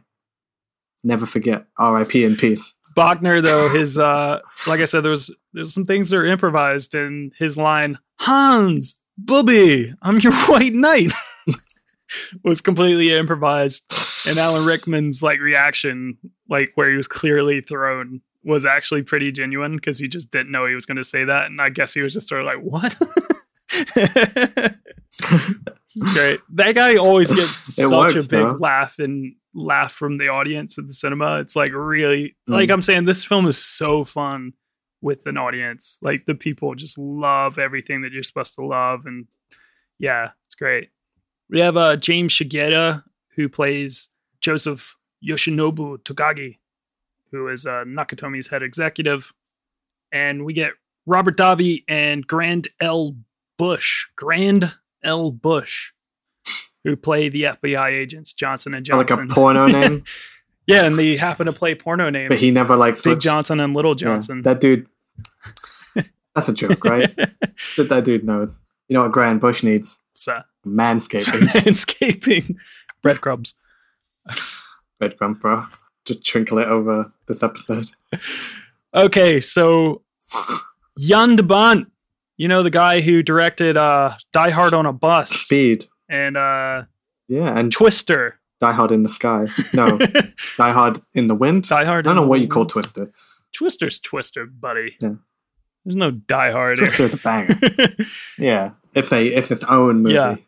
He was brought in for cinematography, and you know, he did that thing. The same guy who did that thing, you know, it's this film called Flatliners, you know, it's this Joel Schumacher film shot by Jan de Bont. Little pop star joke in there. If you know, you know. And yeah, he and McTiernan, they really worked on shooting a different kind of action film. So I think once they worked themselves into the corner of having like Bruce Willis is the star of this, they were just kind of like, yes, this is a different kind of action film. One that's funny, it's going to be quirky, one that's against the sort of toxic masculinity that we've seen in all these films. Like his previous film, John McTiernan's previous film, he did Predator with Arnie. So this time he's doing something a little bit different, but he still thought the script needed work. So Jeb Stewart was fired during filming because he couldn't really figure out how to make it work. And they brought on writer Stephen E. D'Souza, who has written Commando, The Running Man, 48 Hours, The Flintstones, Judge Dredd, and he was the writer and director that fell off a cliff. Of Street Fighter. Oh, goddamn. Yeah. Funny guy, though. I really like Stephen E. D'Souza. He seems really funny. He was brought in to do rewrites of the script and add in some levity. And then they start shooting the film with only like 35 pages of D'Souza's rewrites ready. So they just kept going. While he was on set, he's just running around. I'll catch up. He's just seeing all this stuff, figuring out how he can take different characters, different angles, and make some fun and all this sort of things, you know. It shouldn't work. Yeah. I mean, he added in a lot of fun things, like, you know, just little stupid details, like the SWAT team coming in. Like all the cops look like such doofuses in this film, except for John McClane and Sergeant Al Powell. Like everybody else looks so stupid. Like the SWAT team comes in and like one of them gets nicked by like a briar or something. And he's just like, oh, they just drive into the building. What the fuck are they doing? It's so silly. You have like things like where they were allowing, like him and McTiernan, D'Souza and McTiernan were kind of allowing people, like I said, there was a lot of improvisation going on. Like one of like the Asian guy who is a part of the heist crew, like, you know, Gruber's crew. He's the guy I recognize. Yeah. I feel like he's like a stuntman who'd like in every action movie in the 80s and 90s. Yeah. He was in Twilight Zone, the movie, as one of like the Vietnamese guys during the Vietnamese segment. Oh, yeah. I just remember him from Dumb and Dumber. He's the guy who Jim Carrey ripped his heart out, put in a doggy bag. That's yeah. While I remember, one of the other guys in the group is the bad guy from Ghostbusters 2. Oh, yeah, he is. Yeah. Just to have another Ghostbusters reference. Not Igor, is that his name? Vigo. Vigo. The guy in the painting. And he's the guy who he drops the missile at one point. You'll recognize him. If you're listening to this, you recognize him. Yeah, so the Asian guy, though, he just decided on a whim to just grab a candy bar, you know, at that little concession stand, and they just left that in. You know, so it was a lot of fun things, and they just wanted to kind of make it really fun. You know, he's just sitting there eating a Crunch bar and stuff, and I nearly got a Crunch bar for snack time because of that, because I love a Crunch bar. But Twinkies supersede. D'Souza approached the film with Gruber being the protagonist as well. He basically thought if Gruber didn't rob the building, then McClane wouldn't have gone to he would have just gone to the party. He may or may not have reconciled with his wife, but Gruber coming in to rob the building really drove everything about that story. And if you think of it from that angle, then it really helps sort of change and give you more of a direction. So it's kind of smart the way he thought about that. And yeah, I love that kind of story where it's something big needs to happen for a character to do something really small. Yeah. He just needs to apologize to his wife, but in order to get to that spot, huge existential crisis needs to occur, where he has to save an entire building full of people from terrorists. Yeah. It's great. No, it's great. It's so satisfying. Well, he added in several subplots into the movie for minor characters as well. For instance, building on Powell's character and building on the thing with the TV reporter and the thing with the cleaning lady at the house and the thing with Bonnie Badia's character coming to speak to Alan Rickman's Hans Gruber, to talk about things oh, we need to go to the toilet, blah, blah, blah. They built up these things basically to assist Bruce Willis's hectic schedule, because he was shooting Moonlight during the day and then he was moonlighting on Die Hard at night. So he's pretty worked up. I think they were letting him get some time off here and there. And D'Souza also came up with the film's famous catchphrase, "Yippee-ki-yay, motherfucker," based on cowboy actor Roy Rogers' line, "Yippee-ki-yah, kids." But actually, did he? Maybe not, because it seems that him and Bruce Willis got together. Like I said, he's pretty hands-on during the filming of this, so this really couldn't have been made without him, or at least had the same charm without him, because D'Souza's on set, he's talking with Bruce Willis, they're talking about the character and kind of trying to get to the bottom of what makes him tick and stuff, and they start talking about how they both really liked Roy Rogers and the whole yippee-ki-yah thing that he used to say to kids, "Yippee-ki-yah, kids," and then Bruce Willis is credited with actually saying "Yippee-ki-yay, motherfucker" when they were shooting as a joke, basically just trying to crack up the crew, and it ended up sticking, which is amazing. And it's history. I love it because it's iconic, and it's almost thrown away in the movie. Yeah, it's only really cemented by Hans Gruber. Yes, I feel like that's what made it the catchphrase, and then they had to say it in the other movie. Yeah, in more and more forced and coerced ways. But that first bit where he's talking to Hans over the radio, and he's you're another American cowboy, watch too many movies, because that's how he talks. Yeah. And then he just comes out the door at the elevator opened, and he whispers, he's "Yippee-ki-yay, motherfucker," and it's throwaway, it's quiet, it's so understated, and it's so understated. And then at the end, Rickman is "Oh, what is it you said to me? Yippee-ki-yay, motherfucker," and he really trips over it. But it's great, it's beautiful. Yeah. Why are you laughing? You're not allowed to laugh. You're gonna die. Wait, something's up here. So filming began in November of 1987. The production took advantage of Fox's own Fox Plaza as a primary location at Nakatomi Plaza. They were looking for a location to have this big building, and they just looked across the lot and they're just like, oh, there, that building. So it was actually under construction when when shooting began, and it actually worked out to their favor because the film crew was given a lot of the empty areas of the building, and it was just like perfect for what they needed to be a building that was under construction that they could just blow up. And Jan de Bont and McTiernan, they had very little storyboarded for the film, and this film just like everything feels so improvised. It's just like, yeah, fuck it, let's just do it. Like, they had nothing really storyboarded. Jan de Bont was just like, oh, I think like planning too much just kind of ruins things. So they just meet up daily and just kind of discuss what they were going to shoot in detail. So it worked. He was right. They were fucking right. Yeah. Shit worked. It all fell together really well. You have this like 380 foot long background painting that provided the illusion of like the big city in the background in the movie, like outside of the building. That was this insane, crazy state of the art background with like animated lights, moving traffic, and the ability to change from day and night. Oh, cool. Yeah, and that painting is still on the property, and it's been used in other productions since. So it's pretty badass. You'd have to. You put all that money into that. You're like, I'm listing everything in LA, and we're always going to be filming from a rooftop. You can see this. Like, why is no one filming great, awesome pirate movies on the set of Hook? They built a whole city. This is what I think about daily. Like, it's right there. It's like, it's so frustrating. Come on, Pirates of the Caribbean. Come on. You're rebooting it again. Yeah. Let's do it for real this time. Do it for real. Do it right this time. Stop shooting in London. No one cares about London. Yeah. No famous pirate ever came from London. Okay, let's just move on. So let's get into some stunts and other bits as we're wrapping up here. Jesus, there's like slamming going on. Like, I don't know what's going on. I really hope we're safe. So many interruptions in this episode. I apologize, guys. Yeah, these terrorists are really inconsiderate. I mean, come on, guys.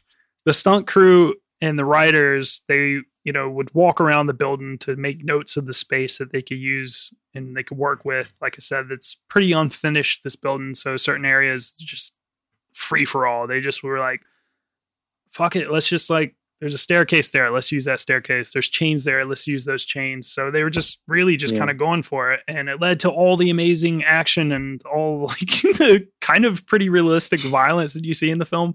That's what I really love about this film. It's so fucking like brutal at times, like that fight with Carl and the chains around the neck, even though he does survive somehow. And then at the end, he's like there with this fucking gun. No, it's great. Like the fight with Carl's brother, where he fucking gets him in like a headlock and they fall down the stairs, and he like sort of inadvertently breaks his neck. That shit's hardcore. Yeah. It's all like really rough, messy, realistic looking fight. Like, obviously he would get his feet cut up, all he's looking for shoes the whole time and can't find any. All the shoes just again paying off the joke at the beginning with the barefoot, like the guy telling him to go barefoot. Like I told you, because it does work. It does work. But only if a group of terrorists don't shoot every like glass window in the building, so you have to step on it. Well, I mean, I don't think that's really going to help me if I'm like so tall, though. Unless if I'm supposed to cut my legs off, like if to make myself shorter. And then you can curl your toes with your hand. Just put my hands down there and just curl my fingers. This is the same, right? Image. This is the same. Yeah, same. Yeah, I love this John McClane. Like, he gets in that fight with Carl, and he just like. He's such a fucking nasty little asshole sometimes. Like that's the thing about John McClane. Yeah. He's just like, he's a smart talking, who could have played this role and like would have done it beautifully. I'm not saying replace Bruce Willis, but it really brought to mind someone who I think should have done movies like this when he was younger and could have been huge. Bruce Campbell. Like would have been Bruce fucking Campbell. It would have been I had that thought too. Huge if he played a film like this. Would have killed it. Yeah. Yeah. So he's just like a very similar character to Ash. He just like is an everyman who's in over his head, who somehow wings it enough to get through all this mess. And like he's not stupid. It's just like he's not like an elite like powerlifting athlete. like The things are athletes, difficult. you know. Yeah. So but he done it. Like he falls down the shaft the first time he tried. Yeah. But he's doing it with like a gun and the rope from the gun, and it's so that shit is so tense. Yeah. It's like when he finally jumped off the building. That it's always hard to watch, even though I know he makes it, but he barely makes it. He had to like kick himself out over the LA fucking skyline, come in, shoot the window, and like land in, and then release himself from the thing. Yeah, crazy. Yeah, crazy, dude. So I think what I love a lot though is just like how he like Bruce Willis. You owe a lot to this. It's just like I think they were just allowing him to sort of go for it, be a little bit more improvise your lines a little bit here and there, and he like. I love that line where he's like fighting Carl and he's just like, oh, you should have heard your brother squeal when I broke his neck. He's just like, dude, he's done at that point, you know? Like, he's like, I'm going to fuck you up. Like, everything is coming out. Yeah. My favorite line of Bruce Willis, it's not one, I think most people like it, but it's not one people would quote. I guess it's a hard one to quote, but my absolute favorite line, funniest line for me, is when he finally gets to the roof. Yeah. So he gets signal and he's trying to radio the police. And the woman answers and she's like, and he's like, this is an emergency. He's like, you know, there are terrorists taking over Nakatomi Plaza. There's this many, you know, send people now. And she's like, this line is reserved for emergencies only. And he's like, no fucking shit, lady. Does it sound like I'm ordering a pizza? That line always gets me. I think it's so funny. Maybe it's the way he delivered it because he's like screaming as he does it. And we don't see him. It's just his voice. I don't know.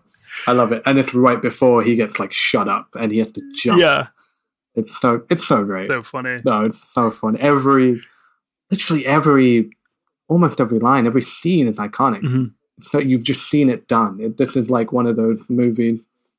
It kind of dictates what the next generation of this kind of movie looks like. Yeah, absolutely. Like, and I guess that makes sense because it's Jan de Bont, and he would go on to kind of make some of the most definitive 90s action movies. Yeah.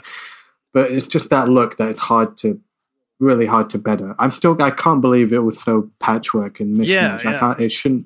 The movie shouldn't work. It's a Christmas miracle. This fucking movie. Absolutely. That's why it's a Christmas movie, because it's a miracle that it actually works so well. Goddamn it. So there's a lot of practical shots and explosions in this, and that's another thing to love about it. There's just, fuck it, let's just do real tanks running up the stairs. The gunfire was mostly all real. You had a lot of issues with lawyers who were working in the Fox building. So this building wasn't complete, but they had only certain sections of it that weren't complete that they were able to shoot in. That meant that there was other sections of the building, kind of like middle of the building, that actually had lawyers from Fox working in it. And they were making so much noise that they had to shoot after 5 p.m.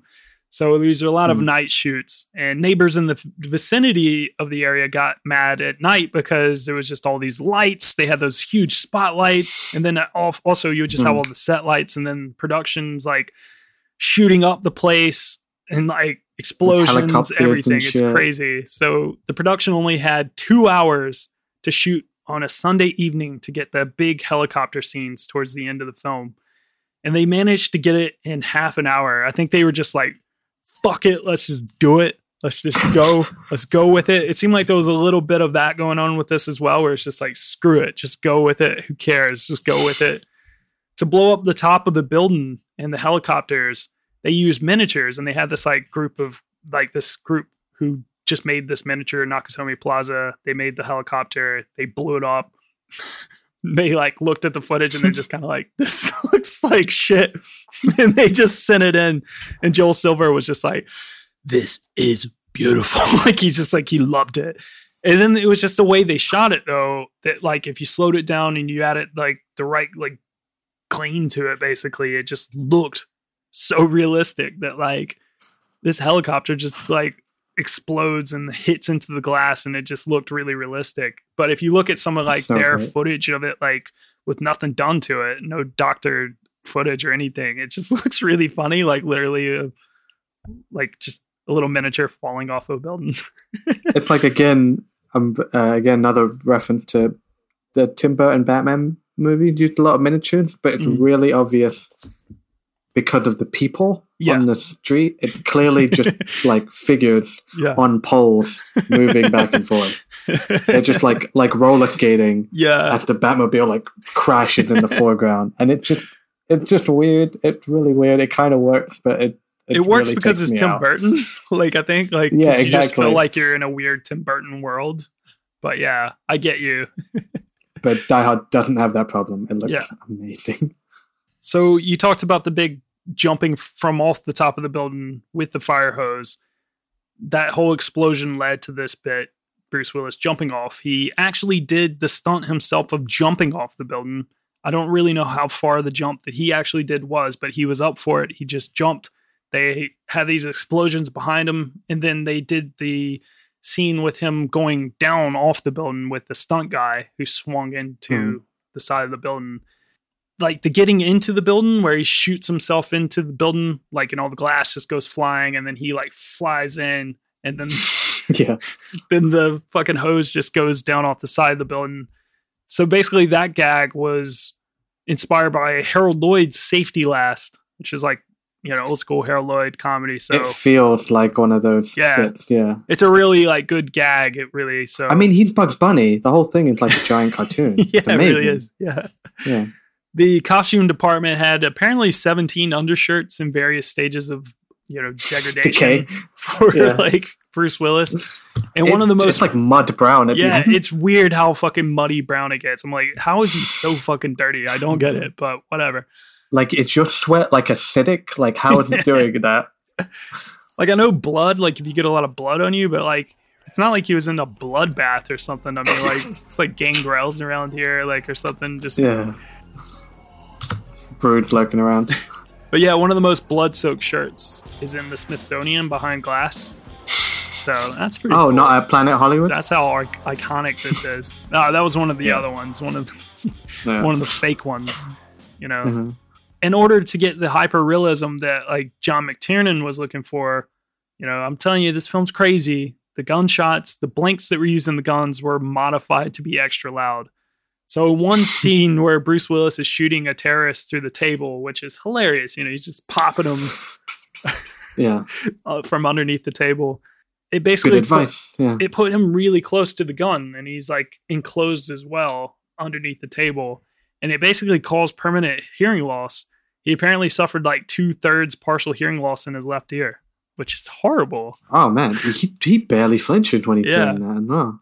He barely flinches, but director John McTiernan actually found it necessary to cut away from Hans Gruber's face because whenever Alan Rickman fired a gun, he had an uncontrollable habit to flinch from the noise and the muzzle flash. Oh my god, you ain't no German terrorist.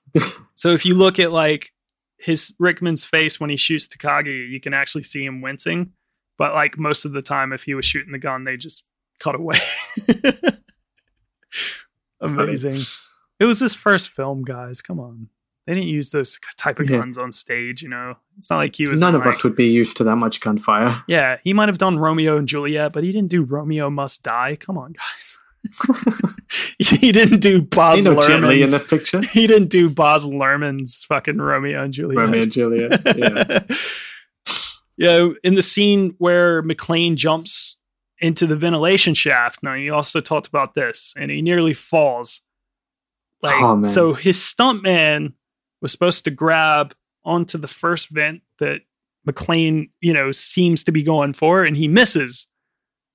And he actually missed. In real life, his stuntman was supposed to do that. He missed by a lot, and he fell down what was a 40-foot shaft that they built for this scene. Luckily, onto a bag below. There was a stunt bag below. Just in case. You'd have to. Thank God. Because that is huge. If you see that footage sort of like slowed down, there's a great documentary on Netflix, a part of that like Movies That Made Us series where they go through that scene a lot. And it's just like him falling down. It's like terrifying. Like it looks really fucking far. So they kept that bit into... That's terrifying. Yeah. Like, that was scary when I thought it was fake. Yeah, I mean, they're like, so if you're looking at it, it just feels so tense. And when the editor was like looking at it, he just decided to keep that as the final cut in the film. And they added in another bit where it was McClane catching another bit of the vent. So it looked like he just caught on which is like why it has that sort of funny cut from inside the vent at that point. But it's beautiful. It's just like it adds so much to that scene.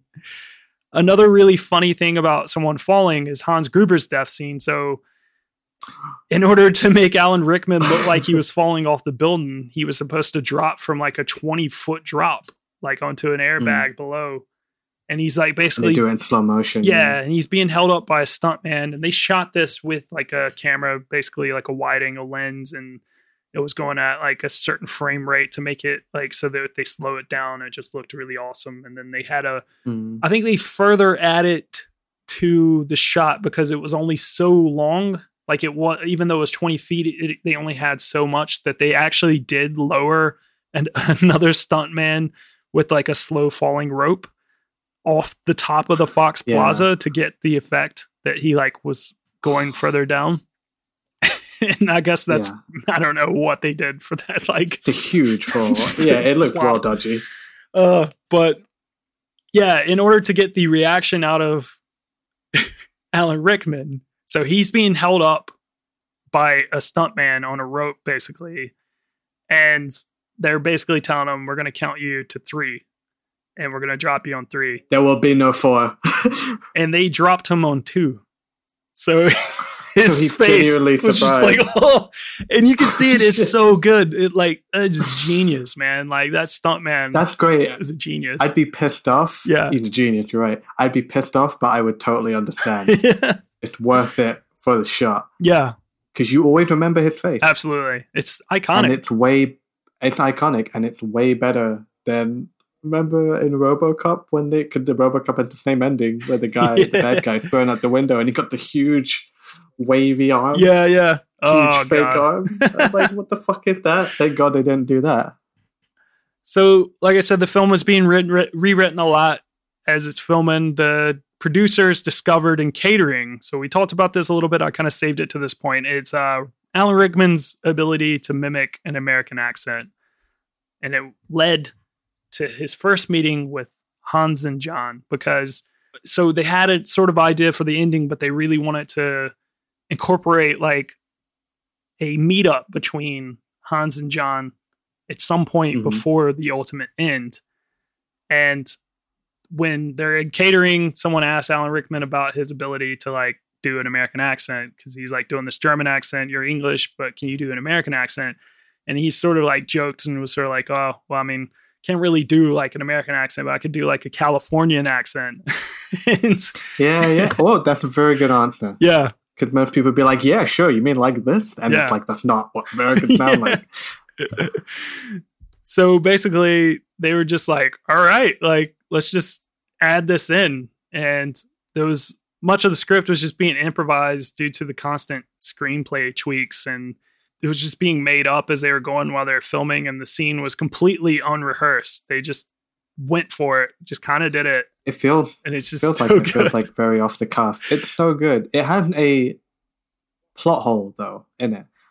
I think I've read about why. I think I've read it like how it actually makes sense. But how does McClane know that Han is Han? Okay, I'll get to that after this bit. You got it. I think I have basically what you're going for. So, all right. So basically, this whole thing of him discovering that he could do like an American accent was really pivotal for a lot of things. Okay, so the whole scene led to the idea of shooting the glass out and John McClane getting glass in his feet because they wouldn't have done that otherwise.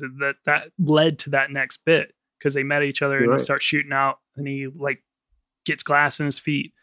And that led to Bruce Willis, more improvisation here while he's talking to Powell on the radio. And that was all supposedly improvised. Bruce Willis was just like going for it. That scene where he's talking on the radio led to Terry Gilliam hiring him to be in 12 Monkeys. Really? Yeah. That makes a lot of sense. But just that one scene, like in the bathroom. Like tell my wife, I'm sorry. So it's good. That's a great scene. And for that scene, here we go. So Dwayne "The Rock" Johnson, you think you're in a building with, fake appendages. Well, let me tell you something. John McClane runs barefoot on glass, through that computer room, and he gets the glass in his foot. If you look really closely, Bruce Willis was actually given feet-like rubber shoes to wear, and you can actually kind of see it if you look close enough in certain scenes that he's actually just got these weird rubber feet on. Big clown feet on. That sounds terrifying. All right, so they goofed up at the end of the film. I think this is where you're going with Hans Gruber, and how did John McClane figure out that he was Hans and not this like weird... What did he say his name was? Like Bill Clay. Bill Clay. Yeah, Bill Clay. Bill Clay. Yeah, could he see the name up there? Yeah. So they all come out at the beginning of the film in the back of the truck.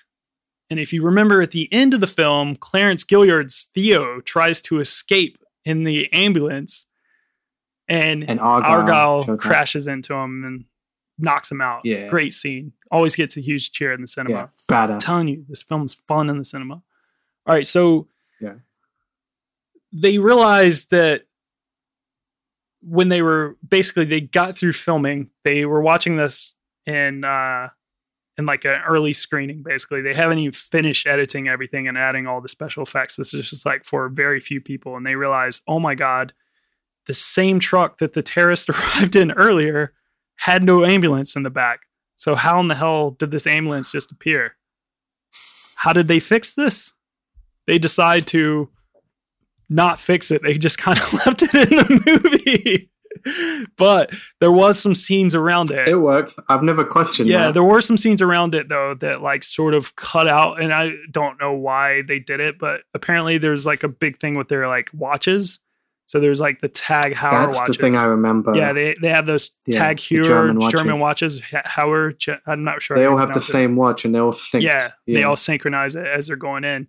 They cut that out because it, I think, was probably done as soon as they got out of the back of the truck. So it would have been like really on the back of the truck. So I think they were just thinking, if we cut this out, then people won't really recognize that there wasn't an ambulance in the back of the truck, which I kind of don't really think about a lot. Like no, the ambulance is not the thing that bothers me. The thing that bothers me is John McClane not like somehow realizing that Hans Gruber is Hans Gruber. And it would take 2 shots to fix that. It would take a shot of Hans looking at his watch, John McClane noticing that they all have the same watch, and then in that scene where they meet, he literally just looks down at his watch and he realized it. It's 3 shots and it's done. Yeah. And it's covered up. But they didn't, and that's why this movie is terrible and not a Christmas movie. All right, so let's wrap up here. We have... that was it. That was my final thought. I wanted to throw in some fun things because we've already talked about why we were brought here in the first place to talk about this movie, is the fact that we were, a hit in Japan for our episode with what film? Captain Supermarket. Captain Supermarket. So let's talk about some of these funny translations for Die Hard. So if you use Die Hard sort of the way it is, it's like an idiom, and it just translates to it, it's hard to kill, or he dies slowly. So the marketers had to get really creative in other countries because it just translates really strange. So the film is therefore known as Lethal Trap in the Czech Republic. Sounds like a porno. Action Skyscraper in Norway. The Glass Trap in Poland. Hard Nut in Russia. Bruce Willis busts a hard nut. And then, for some reason, in Hungary, they christened the film Give Your Life Expensive? I don't know. I mean, they're right. Life is expensive. And then somehow topping Russia and Denmark, they didn't shy away from Die Hard. They actually doubled down on it. They called it Die Hard Mega Hard.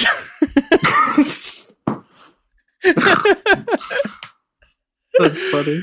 They were already planning for the sequel. Yeah, that sounds Die like Hard, a sequel. Mega Hard. All right, so music in the film, obviously, there's a lot of Ode to Joy, Beethoven's Ninth Before hiring composer Michael Kamen, McTiernan knew one musical piece he wanted to include, and that was Beethoven's Ninth Symphony, commonly known as Ode to Joy. He heard it in Stanley Kubrick's A Clockwork Orange, and he's just like, yep, Never I want looked this back. piece. At first, Kamen objected to using Beethoven's Ninth because he didn't want to tarnish it, and then, you know, he had offered to misuse like Wagner's music instead. No, tarnish this work. Don't tarnish Beethoven. But after McTiernan explained to him how it was used in A Clockwork Orange, Kamen like understood it and he went with it. I just find that so funny because that's a very like Alex thing to do, to not want to tarnish Beethoven's Ninth. Like that's like a big plot point in A Clockwork Orange where he's just like he can't hear Beethoven's Ninth without throwing up, and he's like so upset. So Kamen also understood that. He went with it, and he also insisted that they would license the use of Singin' in the Rain, and also they would license Winter Wonderland. So those play throughout the film, but the Ninth just really like kind of cements this film. It just really plays through nicely. And then of course we also have Christmas in Hollis. We've mentioned a couple times Run DMC. It's a classic now, Christmas classic. It was December 24th in Hollis after dark when I saw my man chilling in the dog with the park. Sorry, I could keep going. That's a great song. Yeah. Marketing for the film, though, it actually began promoting Bruce Willis prominently on the posters. If you've seen a Die Hard poster, you know Bruce Willis' face is like right there on it. You know, classic him with the gun sort of to the side. It's beautiful. Great poster. But audiences in theaters, when the trailer was playing, actually started to laugh and they started to boo when they saw TV star Bruce Willis pop up onto their screen because they were just like, who is this? What the fuck? So people are the worst. Marketing, after test audiences were seeing these trailers and stuff, and they were just like, all right, fuck it, let's focus on the building. So a lot of the posters are just like heavy on the building, and there's a lot of those. Oh, like the 9/11 poster. Yeah, like this crazy, like yeah. Look like two towers on fire. Yeah, it's fucking really odd, fucked like up. Really weird posters and weird marketing. So yeah, it went that way. The film was released in July 1988. The film made $7 million on its opening weekend, and word of mouth started to go around, and people are like, hell yeah, let's go for this. Let's go see it. Yeah, you'd be like, have you fucking seen this movie? You seen Bruce Willis? I can't believe people were like, fuck Bruce Willis. Yeah. I mean, now, yeah, can fuck Bruce Willis, but like at the time, it's the ultimate, like, it's like the wrestling fan mentality, right? Where they just boo everything. And it's like, you don't know what you need. Sometimes you need to not get what you want to get what you need for the story. Absolutely. And you need Bruce Willis to be an action star, but you don't know it yet. Yeah. But this movie is going to do it. 100%. Yeah, because... I'm just keeping it 100. All right, Conan, chill out. So Bruce Willis, after this, returned to all the marketing materials and the posters. His names were up on the marquees, and he started to cement himself as a star. His name was bigger than the title. Bruce Willis. Bruce Willis died. Yeah, and the film would go on to make $140 million at the box office. So in somewhere around a $25 to $35 million budget. Critics and audiences absolutely loved the film. There were a few people who thought it was dumb. There were a few people who picked apart plot holes, but screw them. But they're dumb. They're dumb. Screw them. This film's awesome. The film was nominated for 4 Academy Awards for sound, goddamn right, editing, best sound effects, and also visual effects. Didn't win any. Best screenplay. The irony of that. Yeah, it didn't win any, but it won the Japanese Academy Award for best foreign film. So again, no wonder it's big in Japan. Nakatomi Podcast Festival was adamant that we talk about this one. So I mean, I don't know. We're doing it. Well, that's it. Die Hard. If you want to see it, I'm telling you, it's badass in the cinema. It just works really well in the cinema. It's so fun. The audience is great. A ton of fun. On 70 millimeter. Okay, so it screens at the Prince Charles Cinema from Friday the 11th to Tuesday the 15th. Not every day, but most days on 70 millimeter. It looks amazing on 70 millimeter because basically the picture just takes over the entirety of our screen for the most part. It's just as big as you can get in our downstairs screen. Looks awesome. But the thing about Die Hard on 70 millimeter is not so much the picture because it is a blow up. Shot on 35 millimeter was not shot on 70 millimeter, but it was blown up to a 70 millimeter print. But where it shines on 70 millimeter is the sound. It is awesome on 70 millimeter. The sound is loud. Those gunshots, Those gunshots. It feels like you're there. The helicopter scene at the end of the film, like blowing up, is so loud and amazing. It just feels like you're there. It's really, really cool. I can't like state how cool it is. So then, if you can't make it to 70 millimeter screenings, there's a screening on the 23rd and the 24th before Christmas is over. I think it's sold out on the 24th. So get your tickets. But it probably is. Yeah, it's people love it on the Christmas Eve. Definitely. It's always sold out. It's screening from 35 millimeter from the 23rd, and then it'll be playing a few more dates into January. So basically, we weren't able to get 70 millimeter throughout the whole entire run because another site has the print booked for that period of time. So we'll be here on 35 millimeter. Come on, you get some film prints anyway. It's good, man. Come out to see it. It's awesome. This film rules. And as we were saying when we were open last time, if you want to come out to see things, you got to get your tickets early. Yes, our new seating plan does open up more seats, but they are still going really fast, and they will sell out. Yeah. So come see Die Hard at the Prince Charles Cinema. That's my final thoughts on it. That's kind of all I have to say about it. It's awesome. It rules. It's a great, fun time. We've talked about it for a long time. This turned into a Mamma Jamma. Die Hard's awesome. It's a Mamma Jamma. Yeah. I knew it would be. I mean, it's a great movie. Great action movie. Yes. Great Christmas movie.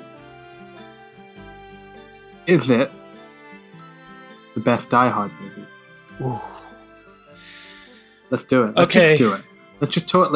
I can't imagine we'll talk. There'll be never a context where we'll talk about the other one. So I want to know what you think about it, because I've seen them all. It's one of the few I can say I've seen every Die Hard movie. I mean, not many. There's 5, which is like 3 too many. But yeah, it's very mixed, and I wonder where you lean on them. Okay, to tell you the truth, I don't think I've seen. I've seen Live Free and Die Hard. What was the most recent one? What was the 5th one? A Good Day to Die Hard. A Good Day to Die Hard. I don't think I saw that one. I saw.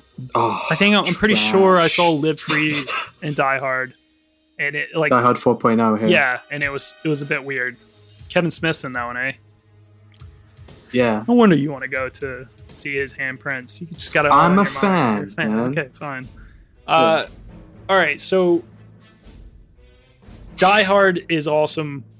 I don't remember a lot of Die Hard 2 either, so I feel like I can't really place it in there, but I know it's bad. Die Hard with a Vengeance, my word, it almost wants to jump right in there. I need to rewatch that again. It's been a while. It's close, dude. It is fucking good. I mean, come on, Sam Jackson. Yeah. Come on. It's good. Sam Jackson makes it. That's my thing with it, though. It's like Die Hard is probably the top. Die Hard 2 is not that bad, but it's the exact same movie as the first one. Literally the exact same movie. But it had death from Bill and Ted as the bad guy. So, gotta give it some props. And Die Hard 3, it's incredible. It finally does something different. Yes. Die Hard 2 is a Christmas movie. Back in New York City. Yeah, but Die Hard 3 takes it back to New York. It's like, fuck, it's another holiday, but I forget what it is. It might not be, actually. Never mind. But Jeremy Irons is the only other villain in the movie to touch Hans Gruber, and it makes sense because he's his brother. Yeah. Spoilers. But it's him and Sam Jackson, and that's what makes it. Yeah. And it's essentially Lethal Weapon. Yeah. So it's nice less buddy cop film. Die Hardy. And Die Hard 4 does the same thing, and it's this weird. It's actually a decent modern update, I think, of the character. Mm-hmm. But they side him, like, they give him the geeky sidekick. Was it Justin Long? Yeah. With Justin Long, and it's a PG-13 movie, so it's a Die Hard movie with no swearing. So even the yippee-ki-yay line is muffled. It kind of works. It's not the most forced version. Yeah. I think that's in Die Hard 3, actually, where he'd like just see the helicopter crash and he just looked up and said it, and nobody's around to hear him. And Die Hard 5, it's utter trash. It's just the most generic bargain bin action movie. It's not a Die Hard movie. Hate it. I wish it didn't exist. And I wish they would make another one just to end it properly. Yeah. But also, please stop making Die Hard movies. So it's sort of like The Undertaker. So it's 1 or 3. It's sort of like The Undertaker. Yeah, you don't like his WrestleMania 36 match. It was pretty... 34. Is it 34? Whatever. The Roman Reigns match. It was really bad, and you're just kind of like, oh, come on, let's get this guy another one. But please stop. Please stop. Yeah. Like, he deserved better, but and it turned out just call it whenever you want. Yeah. Just stop. You can just stop. Well, ladies and gentlemen out there, you can let us know what your favorite Die Hard movie is, your Die Hard rankings. Hey, we were talking about this thing called Breadcrumbs. There might be a new series out there called Franchised, which we go through franchises. If you want to see a Die Hard franchise series, I mean, let us know. I'm down for we that. Might do it. That might be the only way you can really, get us to talk about these films in a more full glory and its full aspect of all the films in one context, where we'll probably just be really lazy and use this episode as the first episode because, hey, that's what we do. Yeah, that's what we do. And also, we've already done We've been podcasting for you. Why would we do it again? But yeah, you can check that out at Breadcrumbs Pod on Twitter and Instagram. You can find Breadcrumbs, our new series, where me and Phil are just talking a lot more trash, somehow weirder than this episode, over there on all major podcasting platforms. As always, you can find me at Tall for All, TALL, the number 4, ALL, on Twitter and Instagram and Facebook. And the podcast together as a whole at the PCC Podcast on Twitter and Instagram. Or you can pop us an email at podcast@PrinceCharlesCinema.com. And don't forget, patreon.com/the PCC Podcast. We got a lot of fun things over there. If you're a $5 and up backer, you get a lot of free episodes, bonus content. We're giving you a lot of content. Come on, guys. Pay us back. Just hook us up. $5 more a month. Get fun, extra episodes. There's a whole Fast and Furious series. The prototype for franchise. Makes a great Christmas gift. Yes, it does. It makes a great Christmas gift. Phil, where can people find you? And what are you up to? Oh, man. I'm at FarAwayNad in Twitter and on real life. Yeah. And the dog that I met on the gram. I'm back at work. I'm starting work tomorrow. So sliding into that. I want to try and take it easy this month. Yeah. I mean, because it's Christmas, I just want to walk around and enjoy the lights. And yes. I want to finish up my Christmas shopping because I'm not quite done, and it kind of stresses me out. I like getting stuff for people, but if I don't have like the right thing, it kind of stresses me out. So I want to do that and just, enjoy my time, watch a few Christmas movies. I've only seen these 2 now, but I want to go to the cinema and enjoy. I want to try and usher Die Hard, one of them, at least. Yeah. So I can watch it like that again. Absolutely. That's me. What about you? Yeah, I mean, I kind of want to get into that same path as well. I worked out a little bit of a holiday for myself around Christmas time, which means I'm staying at home and doing absolutely nothing, and I can't wait.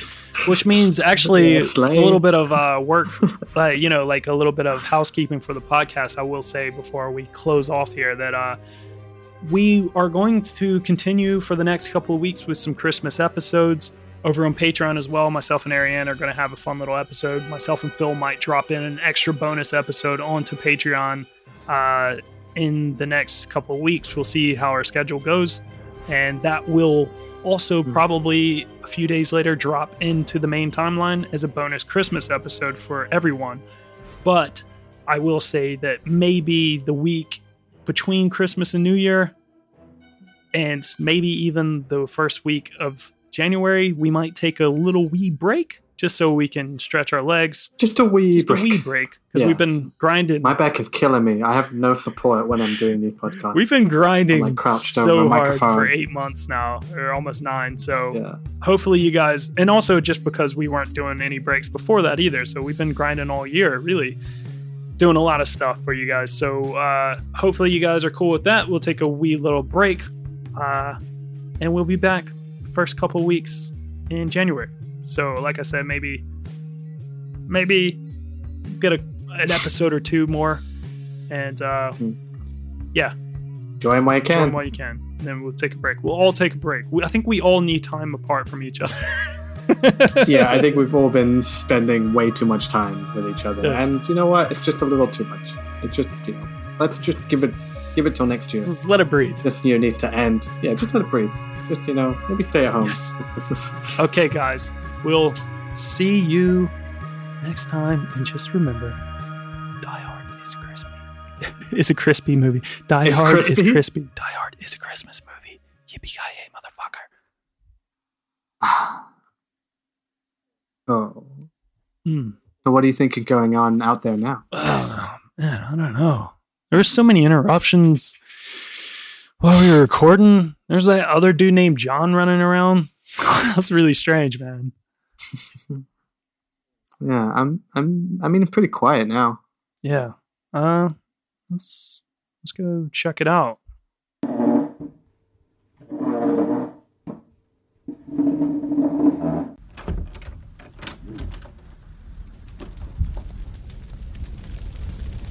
Holy shit, that other John really did a number on the terrorists. And this building, Jesus Christ, everything's on fire. What did you say to me before?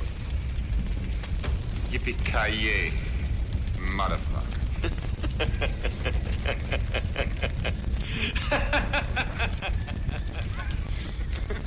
Look, dude, that must be them. They're just laughing at each other. It's weird. Yeah. Maybe we should go help? I mean, they don't even notice us. We're like standing right here. We could just we could just sneak up on that bad guy right there. Yeah. Still have that microphone on you? Let's rush him. Let's do it.